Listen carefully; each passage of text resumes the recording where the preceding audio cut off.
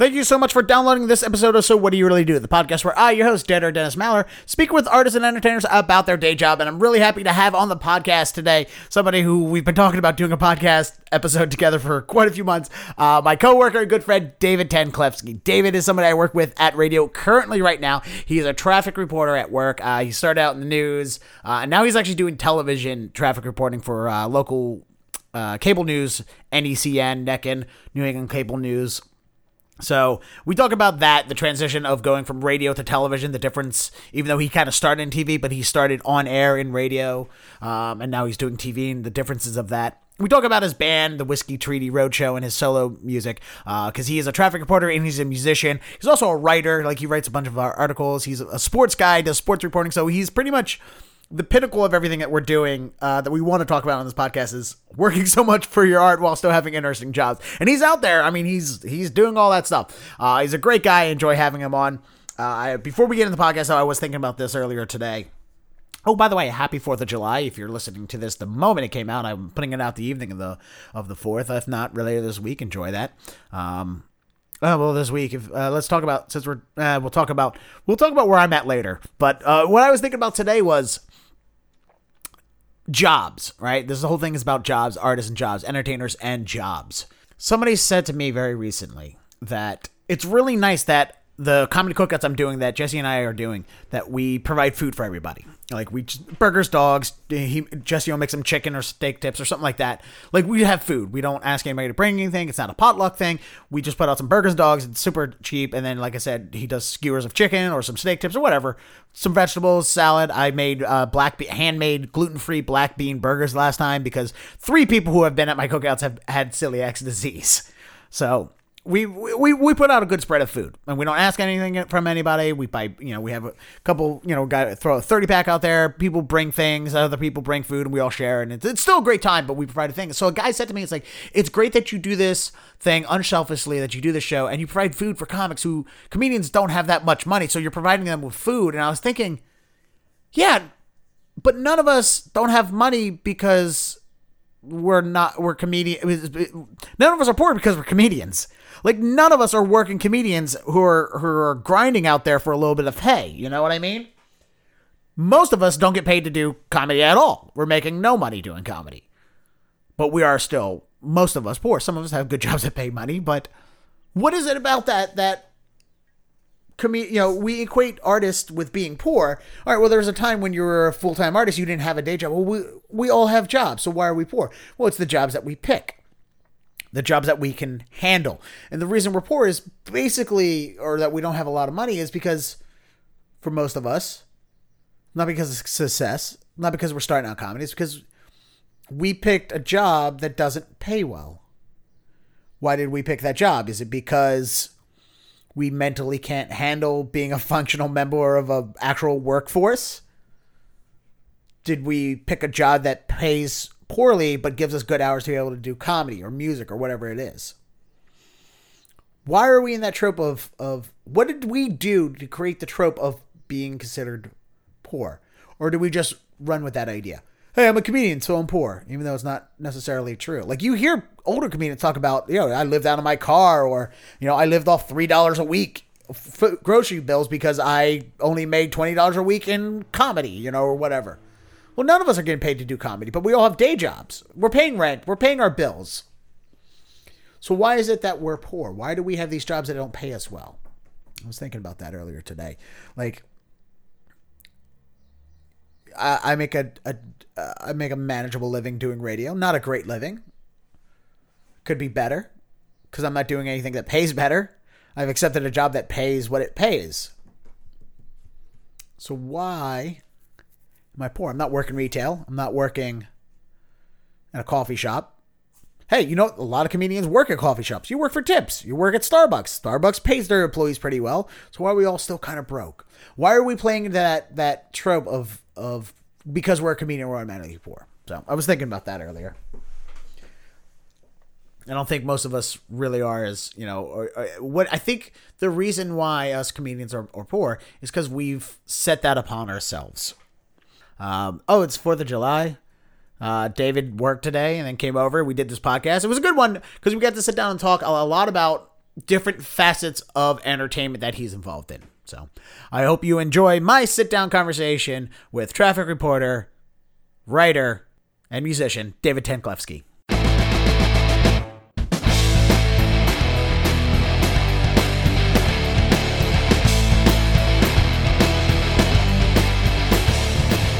You like how I'm dressed like I'm embracing my inner 8th grader? I've got the cargo shorts, these Obama socks. Oh, is that what those are? Yeah. Obama socks? I Yeah. can't tell your socks through your shoe. Yes, sorry. I believe that they're is Obama what those socks. are. You don't have to take your foot out of it. No headphones? This is pretty professional. I mean, if for- you want headphones, we have headphones. Do you? I don't wear them. No, I can don't look know. at the Let's see. levels. I don't know if I want to wear them unless you're going to wear them. I mean, we can. Oh. We can. It's gonna get a little warm in here because I don't have Yeah. air conditioning in here. But This is great, though. This is like seriously the studio here. yeah, no, thank I'm you. gonna That's take what I them was thinking off. for. I'm Yeah. gonna take them off. It was a nice idea, I guess. No, yeah, they work. yeah. It does the job. They do work.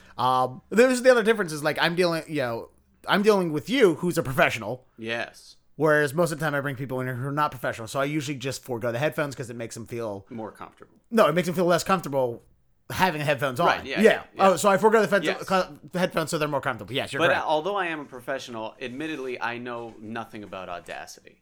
And I know a little bit more about Pro Tools and a little bit more about the whatever cheap version of it we use at our studio. Oh, which I believe is Goldwave? called Goldwave. Goldwave is garbage. Yes. Oh, I hate it. Yeah, but you're more familiar with Pro Tools because you're a musician. You use that Yes. more than anything else. Although that too, admittedly, I've been in like probably a dozen studio settings, and every time I go, I'm like, this time I should really focus on what the producer is doing, so I have some semblance of knowledge about Pro Tools, and I still don't. Every time I'm just like, I wasn't paying attention. No, of course not. But no, that's the thing. Being a musician, either you play the music and don't worry about the technical aspects, or you have to worry about the technical aspects and the music. Totally. Like my buddy back in Baltimore who produces Kane Show, who was just on the last episode of the podcast. He has a home studio. He built a home studio, so he knows all that stuff as well. He's also a musician. Yeah. Because he felt like he needed to know all that stuff to learn that stuff. Whereas, you know what? That's not gonna. Yeah. What is this? Is the third? That's the mic? third one. Oh, Yeah, I no, see. I added more more mic stands. I have more microphones. They're just not Could in do a place full yet. show here with like. I can. Yeah, that's with mostly spare parts. Yeah. Which is the thing that I mean, these microphones are now new. These arms are new. These but are really nice. yeah, no, they're all right. They get the job done. You know, you look around online, you find things cheap, like the computers, monitors, basically everything here. This giant TV, what's this, everything. The P stopper. Yes. Yeah. The I like windscreens. that. That The was. windscreen. Yeah, that was Nice. That I bought. These two I bought. These other two my roommates gave me as a Christmas gift. Yeah. So it's kind of. It originally started as just spare parts, and now it's actually legitimate. It's pretty awesome. Parts. Yeah, it's cool. So, no, thank you. That's why I do it here. Like I had to do last weekend when you didn't come over. I was still supposed to go do an interview with people. He gets the dig in there. Yeah, just a little bit. Well, you know, we've been saying let's get you in here for 7 months. A number of them. But is this mine too, by the way? Mm-hmm. Wow. Oh, wow. Usually I have bottled water, but I did not go buy bottles. Quite all right. So, yeah, you've been you got churning my glass. these out, essentially. No, that's the thing. I'm not even on a regular schedule still. Oh, I see.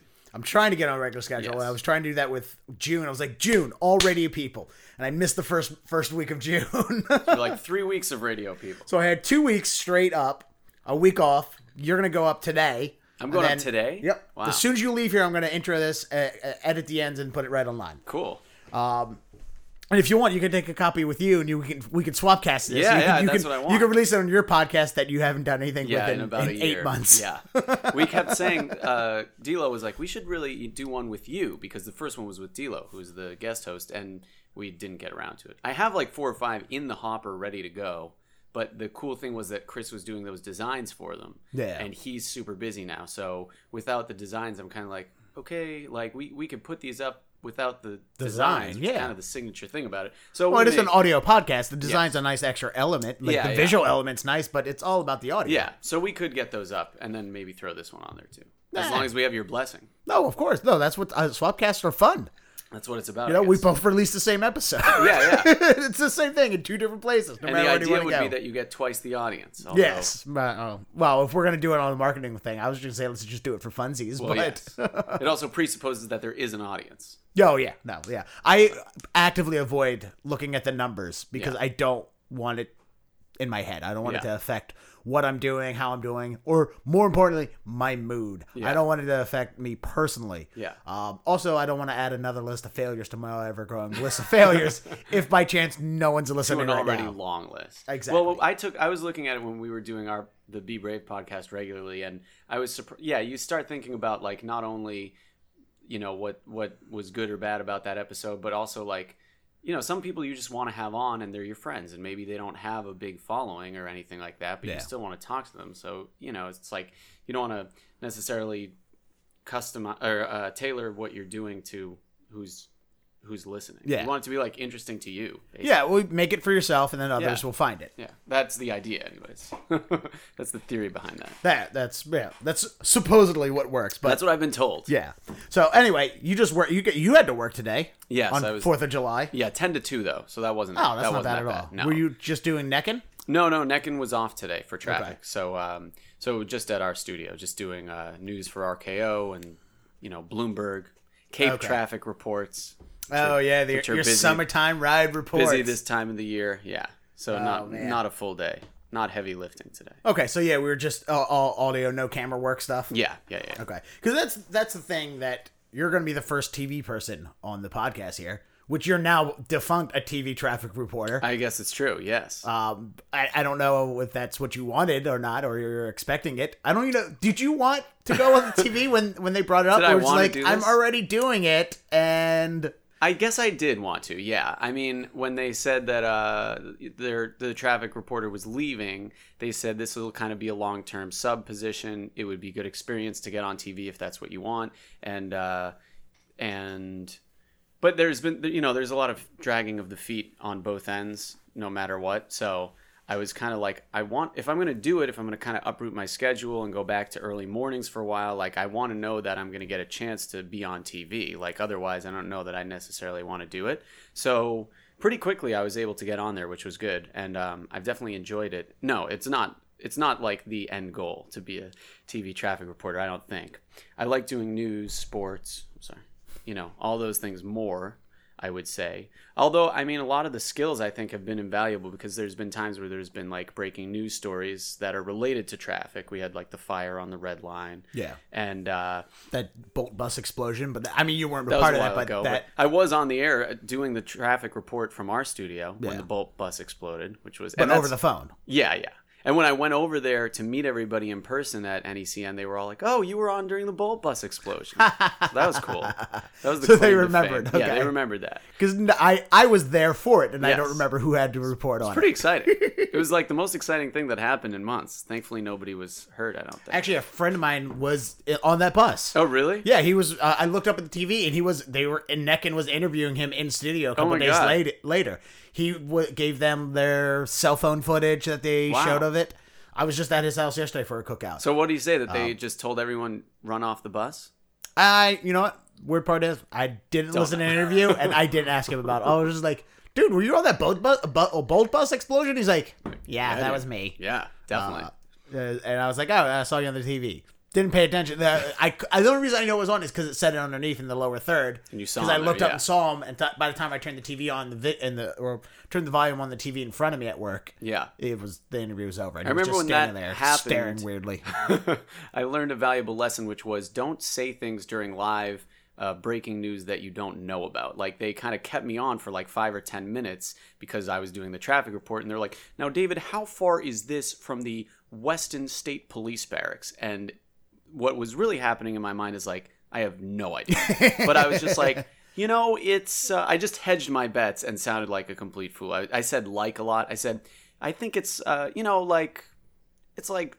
it's not a long ways, but it's not right there. And everyone's just like, this guy has no idea. Just, it's not that far away from the Yes. Western Barriers. Okay, give us a mileage. I cannot do I that. will not be doing that. Let me Google it, and I will return to you. So that was valuable. We'll answer that question in the next break, Maria, Yeah, let's or take a whatever. break. And we'll come back with the information about how far that is. Well, but so the breaking news stuff has been cool. Like that red line fire, they have kind of been like, there have been a few different things where they're like, okay, so, we'll have you do a quick lead in about what's happening and then toss it out to a reporter in the field. The other day they had Isaiah Thomas of the Celtics in the parking lot doing a charity thing. So they're like, the anchors have to run out there, so we're going to have you toss to break and kind of tease that Isaiah's coming up. So that's cool. Yeah, those are little things, but they're, I think once you get comfortable with them all, it's just something you can do and you feel more comfortable the next time. So it's been good. I'm training my replacement currently. Your replacement currently with us or with them? No, with them. So I think I'm going to end up, they've said maybe you'll do some afternoon traffic on camera, which would be cool. So I think it was never necessarily that I was going to be the morning traffic guy. It was kind of a fill-in thing, see how it goes. And they've been upfront with me, like NECN. I think that first week they were like, we think you're doing a good job. We're really thankful that you're stepping in. We trust you as a reporter. They were like, we had already kind of interviewed some people about being the full-time morning traffic person. So that's kind of, I think, in the process now. And I think it's out there that she's been hired, so I don't think that's secret. Is she coming from out of... Yeah, she's coming from out of market. I think she's from Florida. Okay. But she seems like she's young, but she seems like very accomplished. So that's been fine. Like I've been kind of training her and teaching her. I mean, she knows how to report. It's just mostly like, as you know, like when you get looking here, at the cctraffic.net site and the roads, getting our production. Learning the roads and the names. So she's coming up to speed with that really quickly. Are you teaching her Peabody or Peabody? I'm teaching her all wrong in the hopes that. Well, no, because it's Peabody. Yeah, I would teach her Peabody. Yeah, I guess. Well, I should be less adamant about saying it the not local way. Yes. Especially where I'm from in Baltimore, where we have our own weird pronunciations. Yeah. Like Ellicott. How would you pronounce that? Ellicott. In Baltimore, we say Ellicott. Ellicott. Right. But I admit that we say it wrong. Weird, yeah. Nobody in Massachusetts will admit that they say Peabody wrong. No, in Massachusetts, everybody else says it wrong. That's our style here. But it is tricky. I mean, like, I think if I had started on TV before doing radio and really knowing the roads for a couple years, I would be really pretty overwhelmed. So. Yeah, well, the the annoying thing for me at work is when I listen to those jerk-offs that we work with complain about... Who I like, as you know. You can like them all you want. You like everyone. That's your problem. Could be. I guess it's a problem. But no, when I listen to those guys, like one of the female traffic reporters from TV will message over going, hey, where's the copter? Or, hey, what are we looking at? And then they'll just rag on her for all day long about not knowing what it is she's looking at. And meanwhile, Malcolm will come out as soon and go, where's the copter? Or when you guys will come out, where's the copter? Or what are we looking at? And they're like, oh, and here's the answer. And they no fun of you. The only people they pick on is women.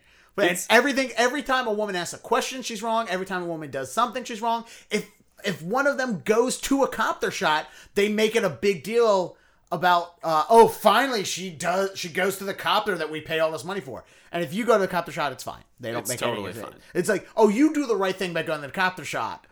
They are finally doing the right thing by going to the copter shot. It is hard to tell where the helicopter is a lot of times. Yeah. So I don't fault anyone for that. You kind of, and sometimes what I've noticed, but they're morons because in their minds, they say that the and it's only the women. It's not a coincidence that it's only women. I assume you've talked at length about this to them. Oh yeah, because I enjoy having fistfights at work. Because I've already stepped up and said things, and it became an issue. I did think you were going to get in one once. Only once? I've heard about other times where I was surprised it didn't come to that. But there's been one time that I've been there where I was like, I think Dennis is about to fight a guy who can remain nameless. But no, we can say his name if we want. I don't care. You can say his name. Nobody's gonna. None of them gonna listen to this podcast. Most of them can't even figure out how to turn on their own computers at work, let alone download a podcast. Well, they come from a different generation, I think. So what? Where podcasts that's kind of a foreign thing to them. It's recorded radio that you get on the internet. It's not that different. You know, I've noticed for TV especially, just to pivot away from this, I think that's again working with professionals, knowing how to get out of the bad situation. Get out of the woods. It is different for women in that, I mean, especially when it comes to, I think there are a lot of superfluous things in television. Please, let's two men on a podcast, two white men on a podcast, talk about how hard it is. Well, it's for like women. when I started, I bought like 3 suits and a bunch of ties, and like for women, it's just I think there's kind of there's a definite double standard. Oh yeah, where absolutely. It's like, especially looks wise. Yeah. Again, it's another situation. If by chance all 3 of them happen to be on our local channels happen to be wearing the same colored dress, right? They make an issue about it. It's like, Right. oh, they all must be wearing red because of something. It's like, or they all just coincidentally wore red. Right. Or it's Red Nose Day, so they all decided to wear red. Who cares? Like, And why is it an issue? I feel like sometimes in one thing that's different about radio, or that I sort of romanticize with radio, is that, coming from that background, it's like the most important thing to me is that you can clearly, whether it's news or traffic or whatever, that you can clearly communicate the information. And what you look like and I mean, how you sound matters, but what you look like and what you wear does not matter. That's kind of just extra. Not in radio, no. Yeah, TV, right. Unfortunately, does because it's a visual medium. I think I was surprised, and it's not anybody's fault really, but it's just how it's been done for so many years. Like when I went in there, this is just a couple months ago, but like learned about the TV industry, like a lot of people have given me feedback about like, what I look like and how I'm presenting the information, as opposed to nobody's said anything about like, the content itself, which is a good thing, I guess, because it means they trust you to give the right content. That you're saying, that you're reporting properly, right, that you're doing that well. But to me, that's kind of like, as a romantic about it, that's kind of like where it should start and end. And of course it doesn't. And that's any TV station you're at across the country is going to have things to say about the way you present yourself and the way you look. And that's their prerogative, and that's fine. But it is a difference. I'm an old school radio guy, I guess, Danny. Yeah, well, you're coming from the world of sound. You're coming from the world of non-visuals because you're a writer, you're a radio guy, and you're a musician. Everything you do is about sound. Yeah. Even though music is a live performance, and writing is a visual medium, it's still all about the words and not who's behind the keyboard. Well, and it's funny, like I always feel like when I was younger and we were like really pushing the band a lot, we'd have these conversations about like marketing the band and like press photos and all that. Yeah. And you kind of decide how much of that game you want to play. And I often was, me and some other guys in the band at different times would just be like, oh, like all you want to do is play music, but that's not really enough to distinguish yourself necessarily. No. Yeah. So you kind of just become aware of that, and you make some compromises where you feel like it's appropriate.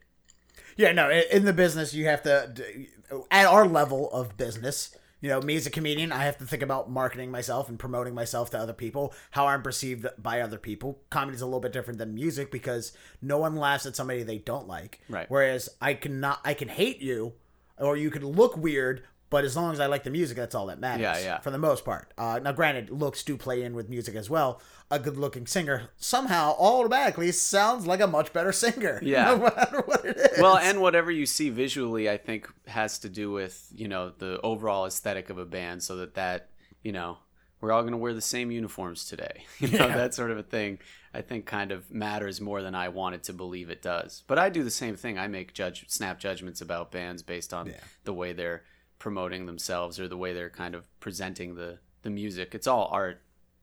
So is there any hope? Let's go back to talking about Neckin, because you came from the world of sports originally with news, right? Yeah. Well, I'd been a play-by-play guy down south for a couple years, which was chaos. That was wild. Baseball was my first love, so I wanted to be a baseball play-by-play broadcaster. So I did that for a few years and then came back to Boston. And play-by-play on the radio. Yeah. Online and on the radio. Yeah. And so then I kind of came into radio from I was working at 7 News, WHDH in Boston, and I was writing for the morning news, like working overnights, 1 to 9 in the morning, which was so rough. I did that for like 8 months, and then I met Jesse, who works in our office, who used to come downstairs. I think he was really there to flirt with one of the other news writers that wrote for us. But that sounds like something Jesse would do. Yeah, I happened to be just a lucky side note to that, because we started talking and struck up a friendship, and he took me upstairs and showed me all the radio stuff, and I told him that I had a little bit of experience and wanted to get into like more on air. I really didn't. It's just, to me, it was such a different thing to actually be on air as opposed to like I was writing the news for the anchors, and a lot of times they would be presenting the stories I was writing. And I mean, it's just, I felt like I knew the story just as well as anyone because I'd kind of been following it and writing it, and then it would get on the air, and sometimes someone would read it with the wrong kind of inflection, or I just felt like they flub a line or whatever. Yeah. I'm like, I think I could do this. I mean, what's the difference between writing it and reading it, so that was my background. I came into it from so I had the on-air experience from sports and the writing experience from some of the newscasting work, and then it's been almost 4 years, which is crazy. Yeah, well, so you basically started right around when I moved here, because I moved here for 3.5 years ago. Is that how long you've been there? Yeah. And then we I've merged. Been here, yeah. Merged about 2 years ago. 2.5 now. Maybe crazy. 2.5. I know it was. Time is flying. I came in to that new building. Well, we were merged before that, but we moved in the same building. I think right around Halloween, like in the fall. Emo and I came over first, and I think Jen. we It was just the three of us there in the building for at least a month, and then they brought. I think we were there in November. And the rest of the people. November. Yeah, so. I think it was right after Halloween, and we got there just before Halloween. So you were working with those two guys across the street? I was working with Emil and Jen and Jeannie and Dan all across the street. So Emil and Jeannie in the mornings. Yeah. Emil, who was producing for Boston, Jeannie, who was reporting for Boston, Rhode Island, New Hampshire, and then before we moved over, she was already doing Bloomberg middays, like 10 to 2 or something like that, 9 to 1 or something like that. So we were there together in the mornings. I'd leave, come back in the afternoon. It would just be Jen and I in a room, so about funny. A little bit bigger than the studio, in cubicles. Yeah. And then eventually Dan came in because they needed. That was the weird thing about when they brought Dan in, because he was, let's get into his history, but he was basically board opping the Ryan Seacrest show on Kiss, right? And they needed somebody to. Our boss Katie didn't realize that she was supposed to have traffic reports for Providence, Rhode Island, in the middays. So she had Dan doing it for like an hour, and then brought him into the fold. So he'd never really been on air before that. No, I think he's basically just been a board op glorified board op / producer, and I say that not to be derogatory. He calls himself. Love. Well, I say that to be technically accurate. Yes. He's been calling himself a producer, where it's like, you're board opping and segueing automated hours. Not really a producer, but if that's the title you want to have, that's fine. I was a glorified news runner, not even a news runner. I was not even a producer for a morning show, and I call myself the co-executive assistant producer because sounds a lot better. It sounds a lot better, but all I was doing was cutting up his highlights and putting them in the podcast, and I was handing him news that he wasn't reading every morning. Where was this? Baltimore. Oh, I see. The guy who got me my job up here, Jackson Blue. Gotcha. So that worked out. We could talk about how well it worked out. I'm here. That part worked out. Happiness? I don't know. But that's for later, I guess. Well, dude, the job's not that bad. I enjoy the job. I just can't stand the people in the morning. Yeah. Emo's the only person I can stand. Emo's a good dude. And he's just a dork. That's his biggest problem is he's a dork, and he's needy to be liked by people. So he's starting to fall in the trap of making fun of women and picking on them and treating people the same way that they're doing it because he wants to be accepted by them. Well, at the same time, two of the worst ones are gone, and one of them, or the three worst are gone. Who I happen to love, as you know. Well, you can love them all you want. You're wrong, in my opinion. But again, you like everybody. I do. Yeah, I do. I call myself. I don't know if you know this. I've called myself the Dennis Whisperer. Whenever there's an issue at work, someone's like, "Well, someone's got to talk to Dennis about this," and I'm like, "I got it." Wait, how many people? Just one or two. Well, not necessarily an issue like that, but if your name comes up in some way, and let's say there's something that has to be addressed, I say I'll talk to him. I got him. Okay, because I don't know what conversations have been addressed yet, other than the ones where it's like I have to write this up, Dennis, and put it in your permanent record or whatever. Is there a permanent Dennis record over there? There's been conversations with me and the boss. There might be. Yeah. I think you're doing fine. I always tell people, I say Dennis is not the problem here. We've got bigger problems than Dennis. Oh, one of the big problems is we don't have engineers in the building and everything keeps breaking. Well, something that's interesting to me, too, Welcome to the world of radio where nothing works. I've been working, doing freelance stuff over at WBUR. And, we're not, at iHeart, we're just not a news gathering organization, which is fine. Like, that's just not how it's set up to be. But we do news reports. Yeah. So, to me, there's a certain level of quality control that's got to be there. The stories have to be right. And sometimes I'm like writing the story and then I read it and it goes out into the ether on the air and you're just like, okay, are people okay with this? I mean, should someone be checking these stories? So at BUR, there's there's probably 4 people, myself included, that are writing, and it's like all these people are dedicated to doing basically what we're doing as one person. So it shows you kind of the levels of checks and balances that go into like news writing and having a good operation. Thankfully, I mean, I think where we work, we have good reporters who care about getting the story right, but it's easy for something to slip by when you don't have, checks and balances and that. There's plenty of times where I'll write in 3-car crash and it's a 4-car crash or whatever. That's a minor detail difference or whatever, but or right lane as opposed to the left lane, and someone's gonna call and go, "It's the right lane that's closed, not the left one, stupid." Yeah. So you're gonna get things wrong, but you kind of have to go out there with something. That's the thing that I always think is. Traffic being wrong at traffic is a lot different than saying 53 people were killed in Orlando when it's 23 or whatever it was. Yeah. I think I actually said the right number and not the wrong number, but whatever. It's 49. But yeah, totally. That's when I'm like, basically what we're doing is like communicating, writing, and reporting, and like the only thing you really have to do is be right. That's it. There's not like 50 different parts of the job that you have to keep an eye on at all times. Like you're kind of focused on like writing a news story and making sure that it's right. So I would think there would be a premium, placed on that by the powers that be. Sometimes that doesn't, seem to be the case. So, all right. So, but what else is new? Let's go back further because you started. I didn't know you started at TV. I just assumed you started completely in radio. But I guess all right. Let's go before all that because college. Yes. Because you went to school focused on writing, correct? No, I was broadcast journalism. But, broadcast journalism. Okay. But so I started at Syracuse, and then after 3 semesters, I was like, I don't like it.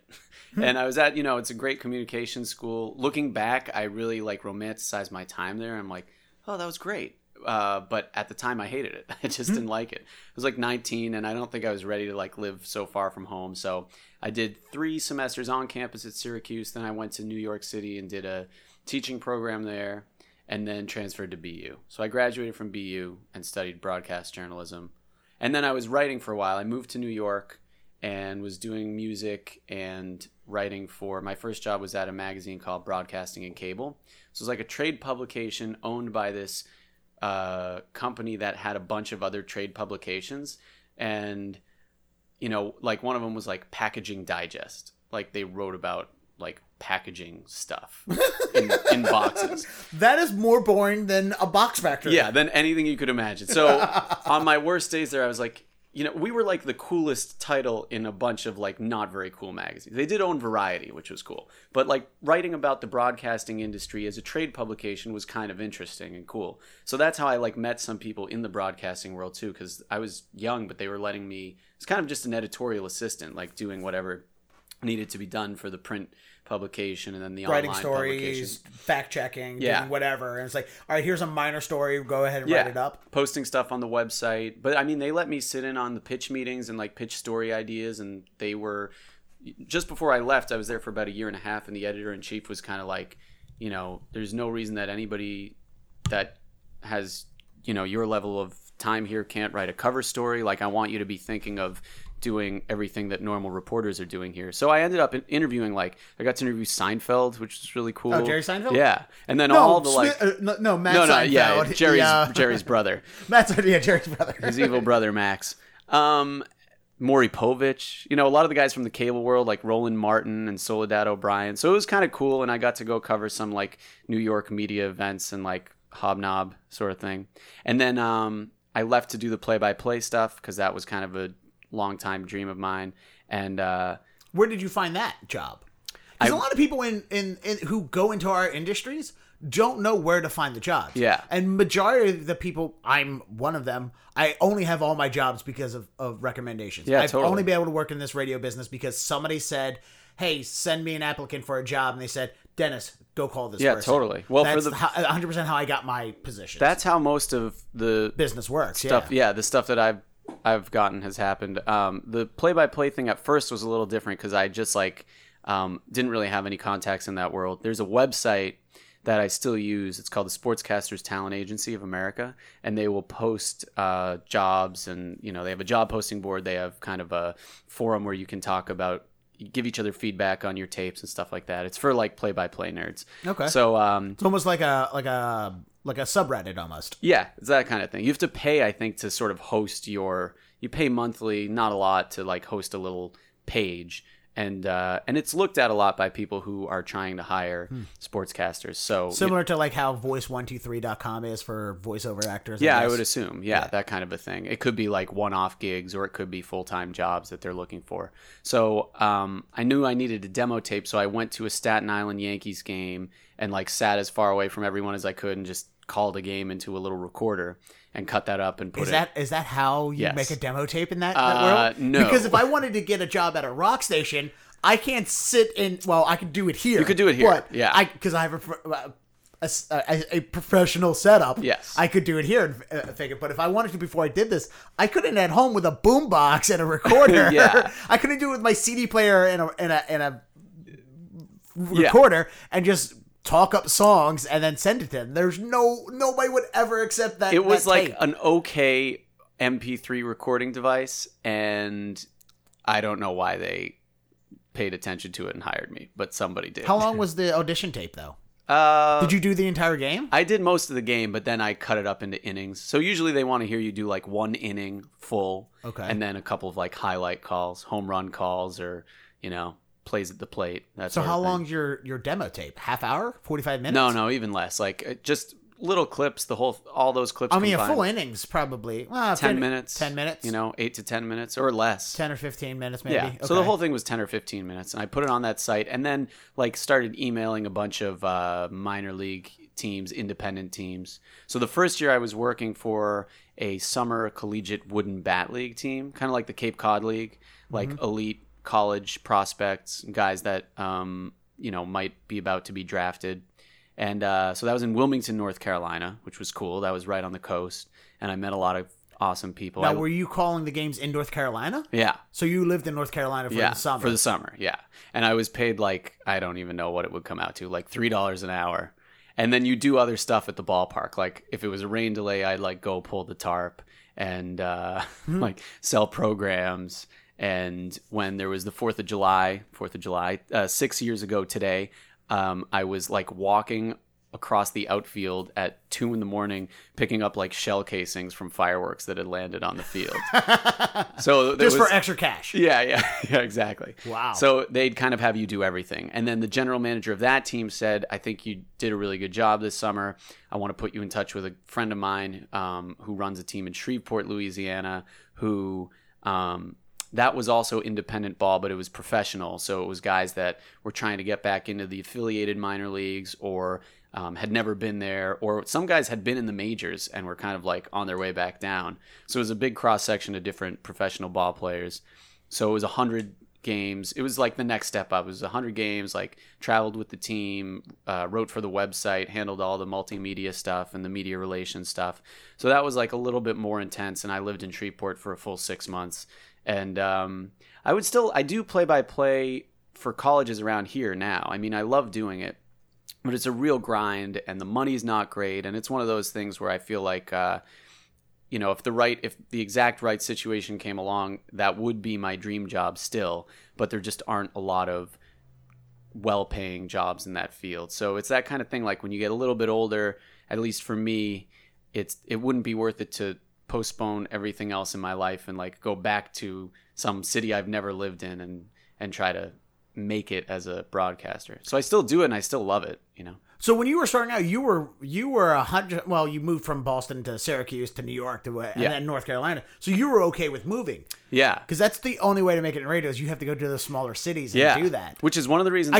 My history with radio is the music side. I don't know the sports or news stuff. I think it is. I mean, and the same with. I think you can move up maybe a little bit quicker in radio than TV. I mean, when I was in school, it was pretty well known from our professors. Like, if you want to be a news reporter, TV news reporter, you start in a local market somewhere that's really small. You have to be willing to like make that sacrifice.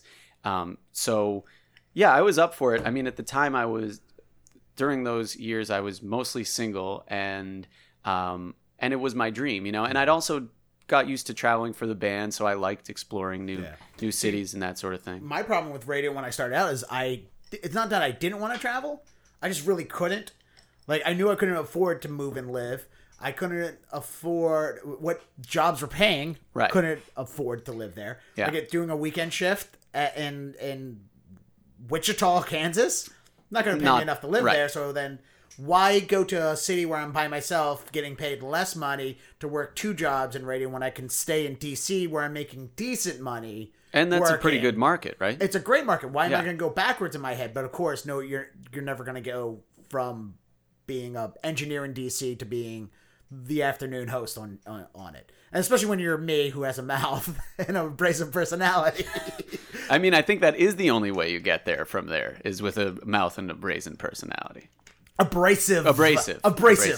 Yes. Abrasive personality. I would say both. Yes. Brazen and abrasive. Well, I guess it depends on who you rub the wrong way. Because yes. if the people who don't like you because you rub them the wrong way are the ones in charge, no. It's probably not going to happen. But if the people who like you for being a rabble-rouser happen to be in charge... This guy's an asshole with a mouth. Yeah. Let's get him in there. Unless there's already an asshole with a mouth who's already making $1.5 million a year as the morning we've actually show. got enough we don't of those, need another one. But thank you for applying. We don't need another rabble-rouser who's going to cause lawsuits, Dennis. Let's, why don't you just stay as an engineer? We can handle one, I think. Keep plugging wires in. Well, yeah, I mean... I think for me, I was more willing to do that when I was a little bit younger, and now I'm kind of making that compromise. Like, if that's what it takes to, ascend to the highest heights of media, then maybe I don't need that, for myself personally. But it would be nice to make a living. So yeah, I mean, like you said, it's just, I feel like this industry has consolidated so much so, and there's so many people that love it, that it's just a really hard gig to like make enough money to get by. So while I was down there in North Carolina and Shreveport doing the minor league stuff, they were basically paying me a stipend, but they were putting me up. Like, I lived with this 85-year-old couple in Shreveport and was basically their surrogate grandson for a summer. So adorable. So they'd like, they said like, oh, we'll cover your housing, which meant like we'll scramble around and try to find a couple that'll take you in. So some of those things happened. And then I was kind of supplementing it with doing some freelance writing for the magazines that I had been writing for in New York. And I just kind of like told them like, I need to take a couple hours this afternoon and do this interview because not getting paid enough here to make it work. So I think that, if I had any advice for people that are, 5 years younger than me or 10 years younger than me that want to get into the industry, it's like, just be ready you have to love it enough, I think, to be ready to hustle at it and keep going when it seems like there's not a full-time opportunity like staring you in the face, like kind of make that opportunity for yourself. Yeah, I mean, they cover the housing. Is that pretty standard in the minor league I think it broadcasting is. world? There's actually it's pretty standard in minor league baseball to begin with. Like, that takes a lot of your worries out. Yeah, that's pretty nice. I mean, like if you have, if you don't mind housing, living with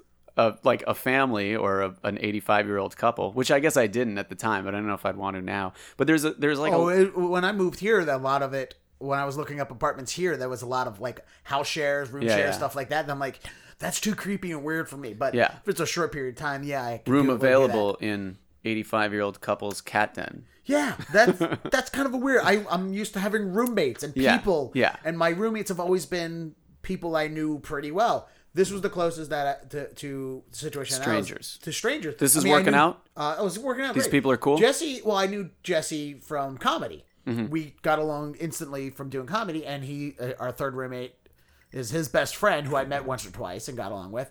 But there was the third roommate originally, who I never met until the day I walked in here with 2 bags. Yeah.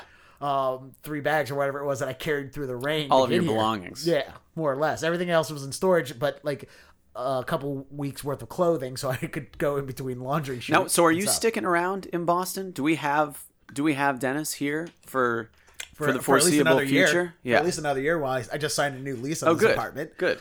But who knows what'll happen between now and a year? I see Dennis in New York at some point. Actually, LA is my comedy plans. My entertainment plans is to leave here and move to LA. Mm-hmm. I would love to go to Austin, Texas. However, when you're talking about being in the entertainment industry, age is kind of an important deal. So at 35, I'm a little too old to start over in another city, develop, get myself well known there, and then move to LA. Eventually, at some point, when you're doing stand-up comedy, you have to move to either New York or LA. Yeah. If you want to be a straight-up stand-up comic who's doing 3-4 shows a night and hustling throughout the city and then occasionally doing touring, New York. I see you as a New York guy, attitude-wise. I LA am. is like pretty nice. I'm born. I like New York. I've been. I enjoy it. I love urban environments, which that very much is. I would totally go to New York. But if you want to do more than just stand-up, if you want to do like guest starring on TV shows, plays, theatrical stuff, if you want to get into a much more broader comedy world than just standing on stage with a microphone talking, and if you want to do the road, LA is where you want to go. Yeah. In theory. Now, granted, you can do the road from anywhere. There's a great comedy scene in Chicago, but literally the ultimate places for you to go to do comedy is New York or LA. Have you done it in LA yet? I have not been to LA. The farthest west I've been was I went camping in Cimarron, New Mexico, flew into Denver, took a bus down to Cimarron, New Mexico to go to a scout ranch for 2 weeks, 10 days on the trail. What is that, a scout ranch? It's a Boy Scout ranch. Oh. It's Philmont. It's the largest, most well-known Boy Scout camp in the world, but it's actually a working ranch as well. So cool. It's a scout ranch, whatever, scout camp.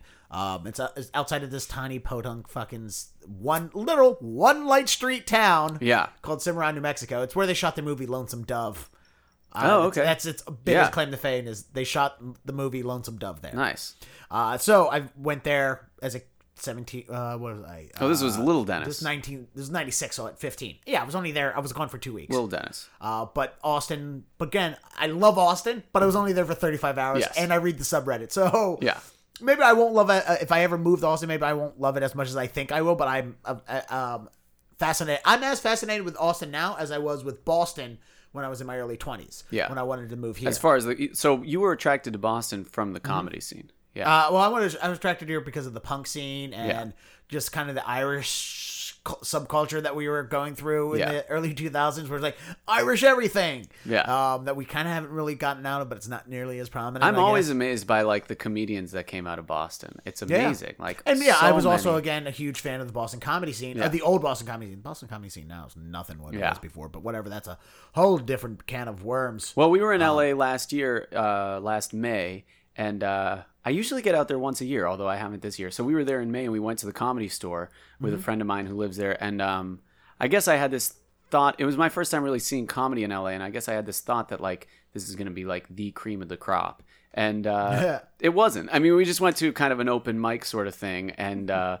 couple people from shows that you might recognize, like having little guest spots on and stuff. But in general, I was like, I don't think that anyone here is necessarily that much funnier than anyone anywhere else. Yeah. And some of them aren't, because some people are just starting out in LA, and that's where they're doing it. Like I have friends who've been doing comedy a few years longer than me, and they're living in LA.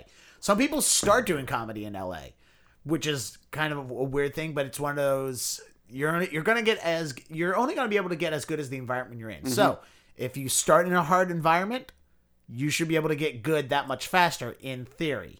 Or you'll burn out faster, and quit the business. So, different schools of thought, different trains. A lot of the people who are not. There are people in LA and New York who are amazing comedians because they developed and got good somewhere else, came here and got better, came there rather and got better. So you're going to find those good people as well out there, but you're also going to find people like me who's been doing it a couple years, and they're still figuring their way out through things. I don't know if LA would be ready for Dennis Mail. I don't know. I'm just New York is ready. I'm sick of seeing the East Coast. Mm-hmm. I'm tired of looking at street signs that are named after places in England. Like I'm tired of the whole British influence second city stuff. Like I just want to get out of here. Like when I went to Austin, it was the color palette's different. The architecture is different. There's so much I love Austin. Different experience for me that they're going to be I'm going to romanticize being there for a while, probably longer than I was here. Because when I moved here, it's like, this is not that much different than Baltimore. It's not that much different than DC. Yeah. People are the same. Neighborhoods are the same. Names are the same. Like the first place I lived when I moved here, I was a block away from a street called Eastern Avenue. I lived for 7 years in Baltimore City, a block away from Eastern Avenue. Which is supposedly really nice in Baltimore. My neighborhood was all right. That's a big avenue, I guess. Oh, Eastern Avenue is Eastern Avenue is a main thoroughway through Baltimore City. Yeah, through East Baltimore City, southeast area. I lived a block away from that, so I moved 400 miles, a block away from Eastern Avenue, 400 miles to another block away from Eastern Avenue. Here you are again. It's probably a stupid thing to focus on, but it's something that immediately struck me when I moved in there. So everything's kind of just named the same, and it's just I want to move on. So it's I'm a little envious that you in your early 20s did that. You got to experience different cities and moving around between music and between doing sportscasting and reporting. So when you were doing that, how did you go from doing sportscasting, minor league sportscasting, to writing news for Channel 7?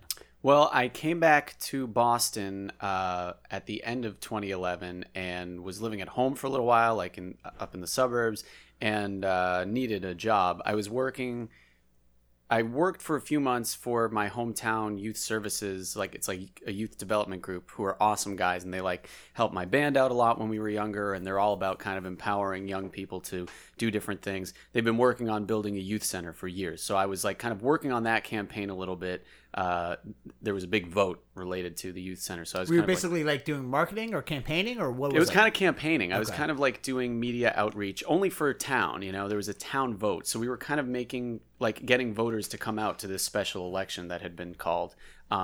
And it was my only like foray into like local politics, and it kind of like gave me a sense of what that would be like. But that was the one cause that since I was little, there were so many kids from my hometown that had grown up wanting to have this youth center. So I felt like I was kind of like pushing the ball across the finish line. And it is now built, which is really cool.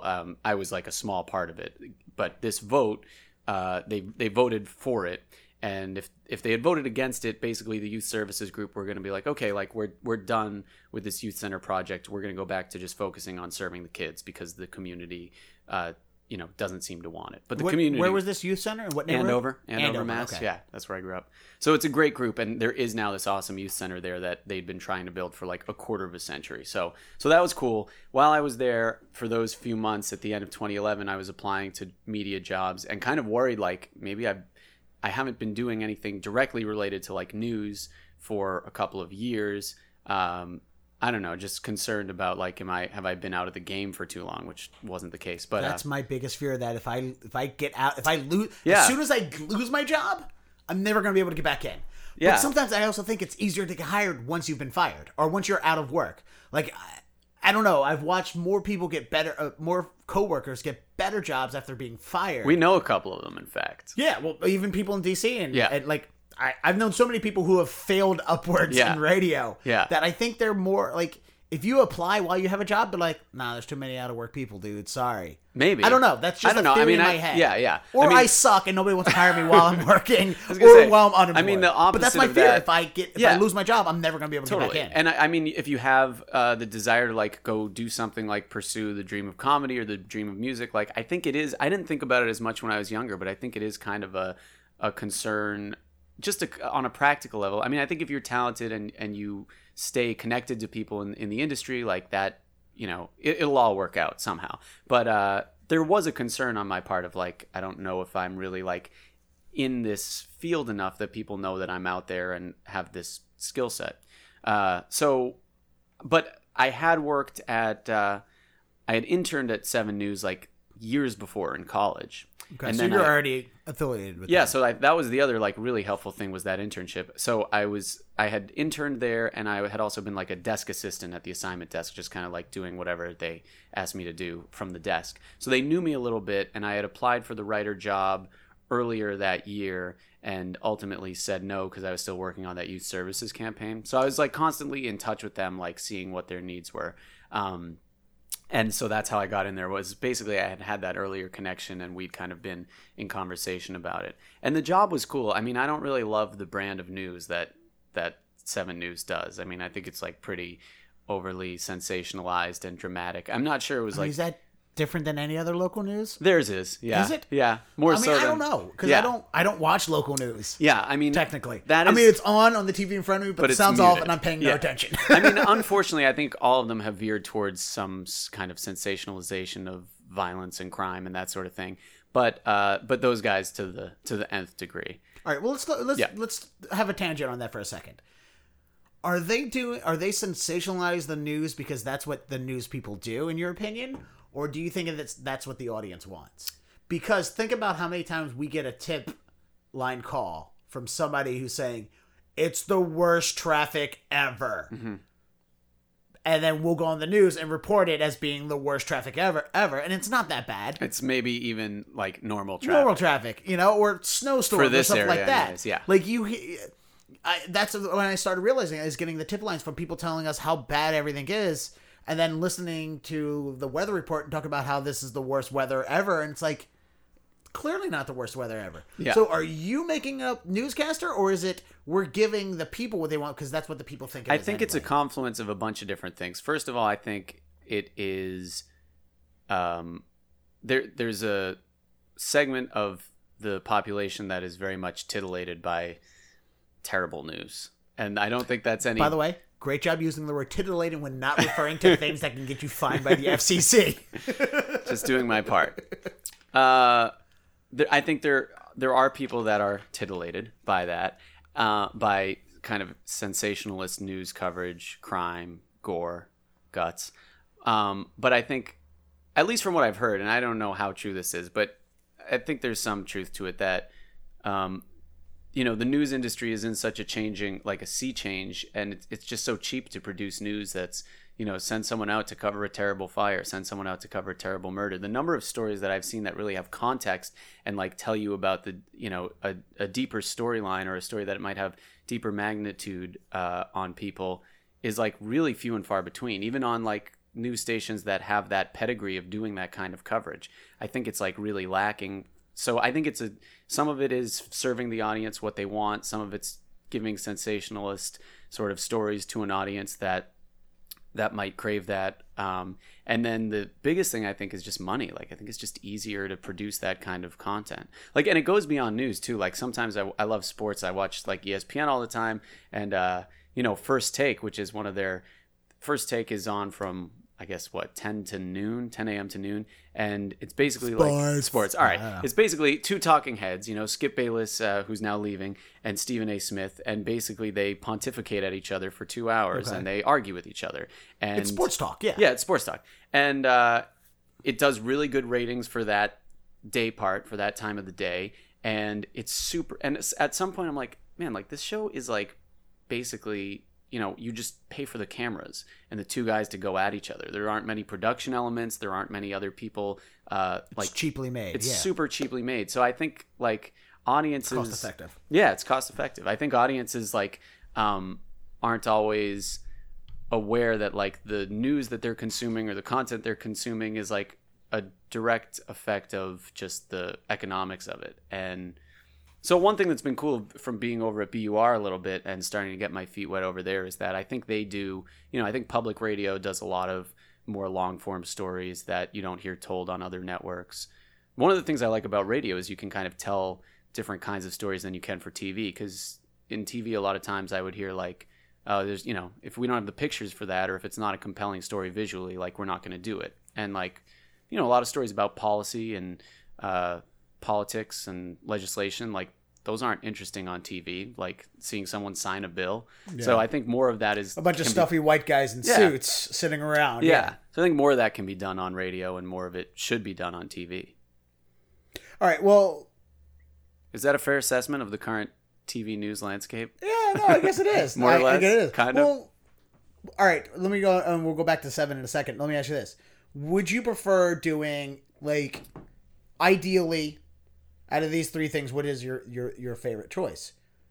Doing sports coverage, anchoring a local news, being a talking head on local news, or doing like Vice docu-style news stories? They don't have to be intense or anything like that, but doing a long-form, more documentary-style news story. I think all three of them would appeal to me. I mean, sports has really always been my first passion, although I've found that like working in the sports field, at times you'll encounter people who are like just, totally one-dimensional, like sports is their life, and that's not really for me either. So maybe the long-form type of, Vice documentary style thing is something that's also up my alley. But first choice would probably be to be a sports anchor. Okay. And move more in that direction. What I've noticed is the problem is sometimes... Bob Uecker, basically. Yeah. I love Joe Castiglione, the Red Sox guy, and Vince Scully. And so whether it's play-by-play or anchoring sports coverage or reporting on sports, I think that would be that's still my first love. Although I've noticed, and you probably agree too, like it's pretty easy to get pigeonholed. And that's what I've said to our boss is like, I'm happy to do all the traffic coverage you need because like I understand that that's basically our bread and butter here. But like, I just don't want to be in the position where that's all I'm doing, because I feel like my interests personally are much more on the news and sports side than on the traffic reporting side. Okay. All right. So let's go back to 7. You're working on this campaign to get this community center youth center built in Andover. You're talking to 7 about coming back to work for them after being an intern for them after so long. Mm-hmm. What did the job open up overnight? News writer, or it was like, at first I think there was a part-time position available, and then somebody had left. There was a lot of turnover in the news writer positions there, I think because they didn't pay a lot. They're kind of they're not entry level, but they're jobs like if you wanted to be a producer or a director, or I guess not a director, but if you wanted to be a producer or do some other kind of journalism within local TV news, I think news writer is a decent place to start for a number of things that aren't on air. I don't think you really go from news writer to on air. So there was just a lot of turnover there, it seemed like, with the news writers. And so I told them initially, like, I'm kind of in the middle of working on this campaign, but I'm definitely going to be looking for something in a few months. So let's stay in touch. And then I followed up with them, and they did have a position available.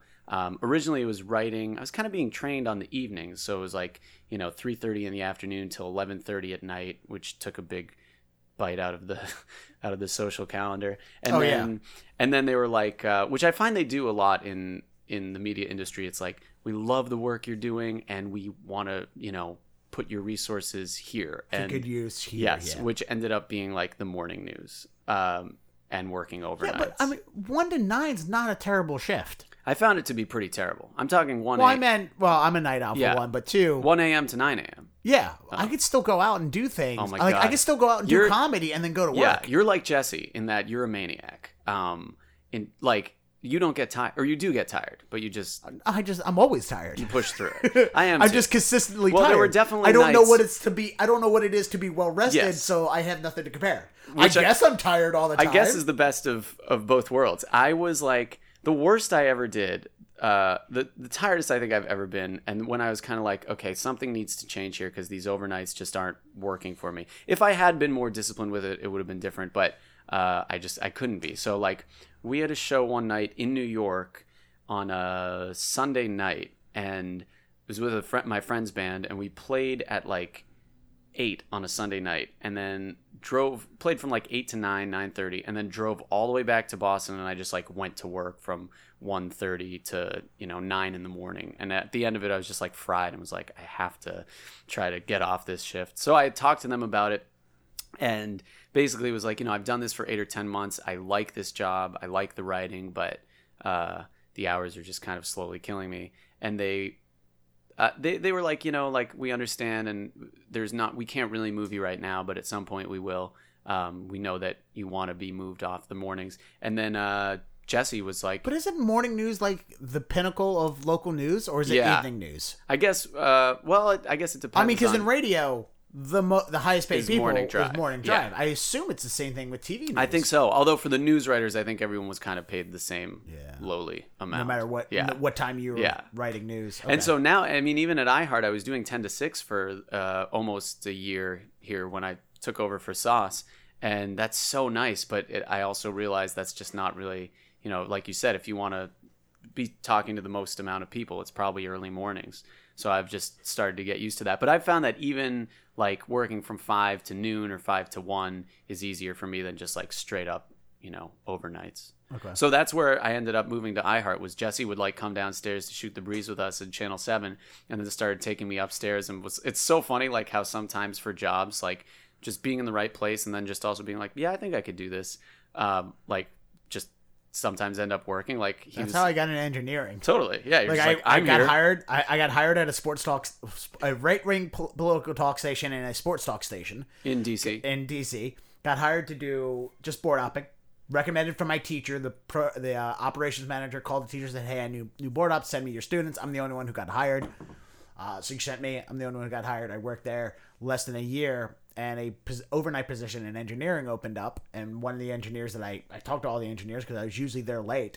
I was working What station was this? It was WTNT 570 AM. Mm-hmm. We were the house for G. Gordon Liddy, and what's that jerk off? Kornheiser. Tony Kornheiser. Tony Kornheiser. I love Tony. When Tony was when he was doing DC radio, he was G. Gordon Liddy in the studio? He was down the hall. Did you He meet was him? in our building. I've walked past him. I was specifically told don't talk to him. Wow. Same thing with Kornheiser. Don't look at him. Don't look don't even look Gordon at him. Liddy in the Kornheiser eyes. was a terrible, awful human being. Really? Yeah. G. Gordon Liddy, I guess, was kind of nice. But Kornheiser's a little... he was I mean, if you listen to Gordon's politics, he's a fucking nutbag and a misogynist and just incognito. That's kind of what pees in Tupperware containers what I allegedly in the studio. Oh, really? Yeah, allegedly he that's pees in gross. Tupperware containers in the studio. I have to say that allegedly. I mean, if you have to Yeah. get through it with no breaks. Yeah, well. So yeah, his signal would go from down the hall to New York through a satellite, boom, right back down to 50 feet down the hall to me. Because he was going to multiple stations. Yeah, at the time. So we were paying the syndication. So were you running the board there? Yeah, for that. And usually I was doing nights, so it was like Jimbo Hannon, Michael Savage, all right-wing stuff. Oh, yeah, and then yeah. I was running O's games when they weren't on Sports Talk 980. Oh, that's cool. So when I was the second person in charge of running the O's games. Was that fun? It was great. I loved it. I awesome. loved listening to the O's games, the Orioles. Watching, and cutting So up like the post-game coverage. they'd come back from, or they'd go to break at the end of an inning and you'd fire off the board and stuff. Yeah. Oh, that's fun. Well, we were getting the feed from WBAL, the flagship station. Okay, we were yeah. just the flagship resender in DC. So I see. If you want to listen to an O's game in DC, you were listening to either Sports Talk 980 or 570. Cool. So yeah, it was good. It was fun. Do you miss running a board? No. Yes and no. I mean, I have no problem running a board. Like if I went back to radio again, I'd run my own board. Yeah. I've never thought. I never have thought fondly of board opping. Yeah. It's part of the job. It's like saying, do you miss writing notes by hand? Well, I do miss, like, I was running the board a little bit at BU for the student run station, occasionally, and at EEI overnights for a few months, like the summer after I graduated. That was kind of like my first job in radio. And so now at BUR, one of the things they're training me for is hopefully to do some anchoring in the evenings and run the board. And, it's fun to, like, be back hitting buttons. And, of course, like, I'm still training, so I don't know what I'm doing, but I'm just kind of like, oh, like, this is cool. Because where we are, you just, like, patch in, hit two buttons, and they do all the rest. So it's kind of cool to be... It's funny because a lot of, I think, people now either do... A lot of the old-time guys at BUR, I think, are used to, like, of course you run your own board and you do the news updates and all that. And then... Yeah, the way we have things wired baffles my mind. Yeah. But especially with, like, BZ, like how the copter doesn't get us. The BZ feeds the copter feed, and the copter gets a different feed how's than the that work? studio. It doesn't work, Yeah. if you ask me. It's a terrible setup. But they can hear... They're getting a feed up there. They're both getting, but they're getting two different feeds from two different locations of BZ. They are getting two different feeds, and I don't understand why they're not getting the same thing. They're at the Like, same time. Sometimes they're not. Sometimes the copter's not getting pre-delay. Like, it baffles me that my way, the way it should be set up is BC sends us a feed, we send that feed to the copter, and then we send them the copter. So the weird thing is the copter and the studio get different feeds from BZ, and I think they're both going to BZ differently as well. Mm-hmm. It makes no sense the way they have anything set up. They don't send us a mix minus. They actually send us a slightly delayed processed feed. It's like, why are we getting a processed feed? Why don't we get an unprocessed What's a feed? processed feed? That's going through equalizers and I see. towers and all that other stuff. Yeah. It's what referred to And the audio-wise, it's the wet mix where we should be getting the dry, which is nothing. We should be getting straight from the console feed, but we're not. And we've gone through so much of this, and George tries to explain why they're doing it and why they can't do things, and I'm like, that makes zero sense. Yeah. That they can't send us the mix from the studio minus ourselves, because that's all that... Like, that was my primary job in DC when I was doing remote broadcasts, was to have the console set up to where all you have to do is press a button, I get the right feed, they get me, and that's how we do it in sports too. Yeah. When we were doing sports commentating, I'd engineer a few sports games for the sports reporters. They'd be at Wake Forest College reporting the game. I'm sending the audio back to the studio.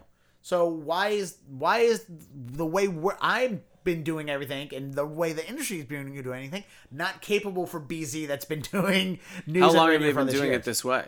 Oh, it's since the beginning of radio, probably. time. Yeah, since the beginning of all time.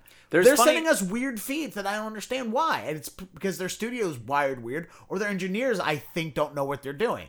I would love to have, like, a few hours, either just me or just call one or two engineers up from DC who are brilliant, amazingly smart engineer guys. Have them come up, walk through the thing. Their heads will explode from the way I hear things are done over there. Their heads will explode why everything's done so stupidly.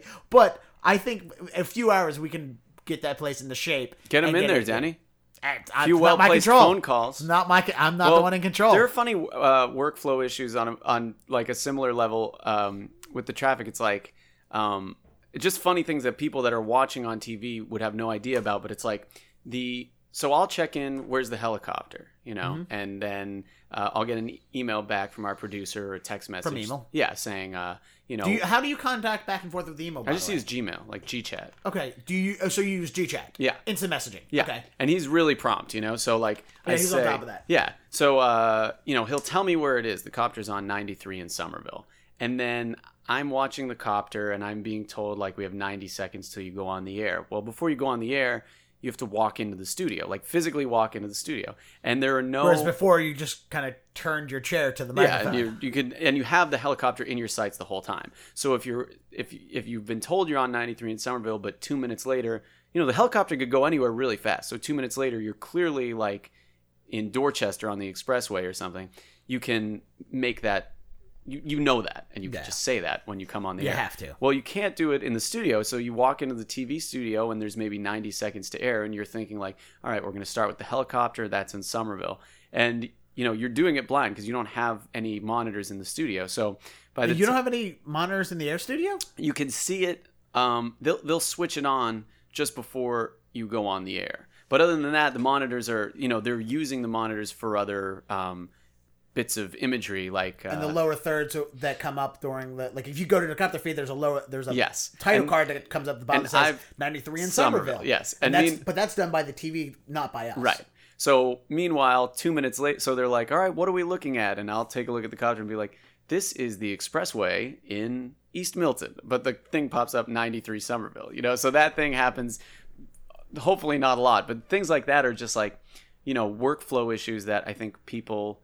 All the audience sees like, why'd you get that wrong? And it should be fixed. But like sometimes I feel like things like that happen for reasons that people would be surprised at. Like literally the reason that's happening is because I have to walk from here into there. Yeah. And that's what causes travel. That issue. Yeah. Like, is there an easier, like in your opinions, now that you've been doing this, is there an easier way that you think that can be done? I think there are easier ways that a few things can be done, but it is tricky because, we work in one studio for one company, and then there's basically there are clients, so there's kind of like two different operations that you're trying to be in contact with. But yeah, I mean, that one you could definitely probably figure out a quick fix for it. I just get so used to doing things one way that you don't even. Oh, I didn't even realize, Denny, that this on-air sign is on. You've got this red on-air button. Anyways, he's left. He's getting a water right now, but he's got an on-air, like one of those buttons that look like that say easy. He's got one of those. I didn't know there was an on-air button here. Thank you. That's cool. Well, you were doing a great job of pretending I wasn't in the room. I told everyone. I said he left. Well, no, okay. I don't usually do this. I figure I can get away with you.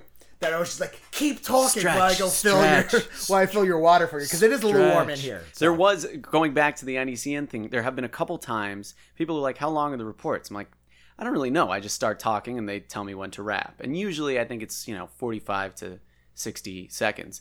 We've had a couple of occasions where I'm like, I think somebody passed out in the control room. It's like I'm going on for like 2.5 minutes. The longest one literally was like 2.5 minutes. Your reports aren't written. You're just off the fly, off the cuff. Off the fly. Because that's not what our guys do. Who's that? None of our guys do. Oh, right, yeah. They literally just read from the prompter. From the prompter. So that's my issue with a lot of them, is like if you can't just take the elements and read them, like that's why I love our system, the company system, CC Traffic. Is because I can just take the elements. The few times I do report when somebody is stuck in traffic. Well, I'm no longer the defunct. You're not? I was never really the defunct go-to guy, but Katie would let me do things when something happened because I knew what I was doing. Yeah. Now it's Renee. Renee is George's pick. The go-to, that's fine. I've given George tapes. He's like, yeah, I want to hear more from you. I've given him tapes. He gives me no critique. This was his critique. your voice goes up an octave when you report. I'm like, yeah, because I'm smiling, because I'm happy. You've never heard me happy, it's a different George. tenor than you've ever heard before. So would you rather do on-air stuff? Yeah. I'm so happy behind the mic. Yeah. Personally. Yeah. I mean, you've never done anything producing other than writing news, right? Yeah, not really. Yeah, I've produced, and I'm okay with producing. I enjoy it. And that's one reason why, to go back to the question about running a console, to say that would I love to go back to something, like, I don't have any romance towards it because that's part of the job. Yeah. It's always been part of the job. So to say, would you want to go back to it? It's like, I have to go back to it if I'm going to do it. Mm-hmm. Like, I can't imagine not being in this business and not running my own board. Not doing that, But that was the thing is with CC Traffic, that's how I wrote all my breaks in music was, if I'm going to talk about something, bullet points. Mm-hmm. And maybe 1 or 2 lines of what I'm going to say and then riffing in between them. Right. It's kind of how I write my comedy, too. Yeah. So that's what CC Traffic gives me. These guys, literally, you could take the BZ reports, the Bloomberg reports from 5 different people, right? And play them, and they're all the exact same report from 5 different voices. Well, that's kind of the blessing and the curse of like having a teleprompter putting out all that information to you. And I agree. I mean, so when do any of your stuff come on a prompter? Like, do you at least have your notes up on a prompter? No, you're completely free. Yeah, you're just winging it. Well, not winging it, but riffing. Yeah, you're kind of. I mean, thinking about. What are the 2 or 3 main accidents that I want to hit, and you use the maps to help you. So like if there's a bunch of active accidents out there, you can sometimes I'll add in some text dialogue to the map so I can remember like exactly what that is. Okay. Like, so this is Route 3. So you have no notes or anything in front of you? No.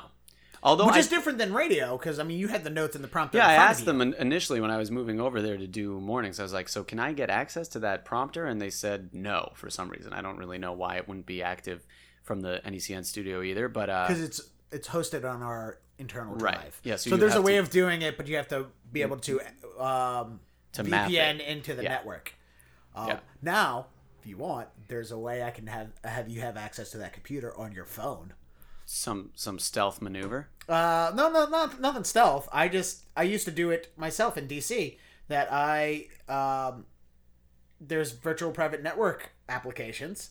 You just have to know the SSL logins, which iHeart gives you. You just have to go to a certain company, log into a company thing. Is this all on the up and up? Can I get in trouble? Oh, it's completely legal. Yeah, it's very much. You would just basically. Did you say legal or illegal? No, it's totally legal. It's cool. It's within company policy. Most of the time, they won't give these passwords to just anybody. Like, I had all the passwords because I was an engineer, so I could set it up on people. I used to run our radio stations from my iPhone. Yeah. Like, literally open my iPhone. Like, isn't that wild? That we got into that point in technology. It's crazy. But I could turn on my iPhone, unlock my iPhone, click a button, open an app, click a button, wait, and then there's the studio, the computer that drives the studio, right in front of me, right there at my fingertips, and I can activate songs, I can move things around, put different things in, I can open up the segueing tools, and some of this probably doesn't mean anything to you because you never work very little. You don't know the next gen system, which is what runs all our music radio stations in iHeart. Yeah. But I can, what segueing is, element to element transitions. I can adjust all that. And there's a different app where I could record it, my voice. Then we built these apps for news. So if I'm at a news scene, I open the app, I record my news report into it, edit it, hit another button, boom, automatically loads into the system back at the studio. Would they do that? We have it. Yeah. But that's the thing is, and so what you would have to do is, you know what a VPN is, virtual private network. It's basically remote desktop. Yeah. You would just remote desktop into a computer or a server that has that. So your computer in your studio, and then you can look at it that way. Right. Do it on an iPad, laptop, tablet, whatever. You just have to you just have to know all the passwords for all that stuff to get into it. Well, and all that is awesome, but at this point, I wouldn't want to do it. No, yeah. Because you're doing it the better way. Well, in my opinion. You're doing the way that takes actual talent. Well, thank you, Danny. No, in my mind, it has made me a better broadcaster because I'm kind of like, because like I said, when there's breaking news that happens or there's something that it forces you to kind of talk on the fly, you're comfortable doing that. Yeah. And that is one thing that one of our dearly departed recent retirees said to me was, he said, even if you don't, want to do traffic reporting for your career, you're building skills that are really applicable to other things because it's all basically Yeah. improv. You go on for a minute and you know. Yeah, I don't look at anything I've Expound done. on something. Like when I was doing Top 40 radio and looking at celebrity news, I looked at all of that as just news. It's different content, but it's all still news. Totally. And that's how I've approached the traffic reporting. And like there's some people that I've noticed that, there are people we work with that are like passionate about traffic. There's weather guys that I've been working with, who are passionate about weather. And all that's awesome.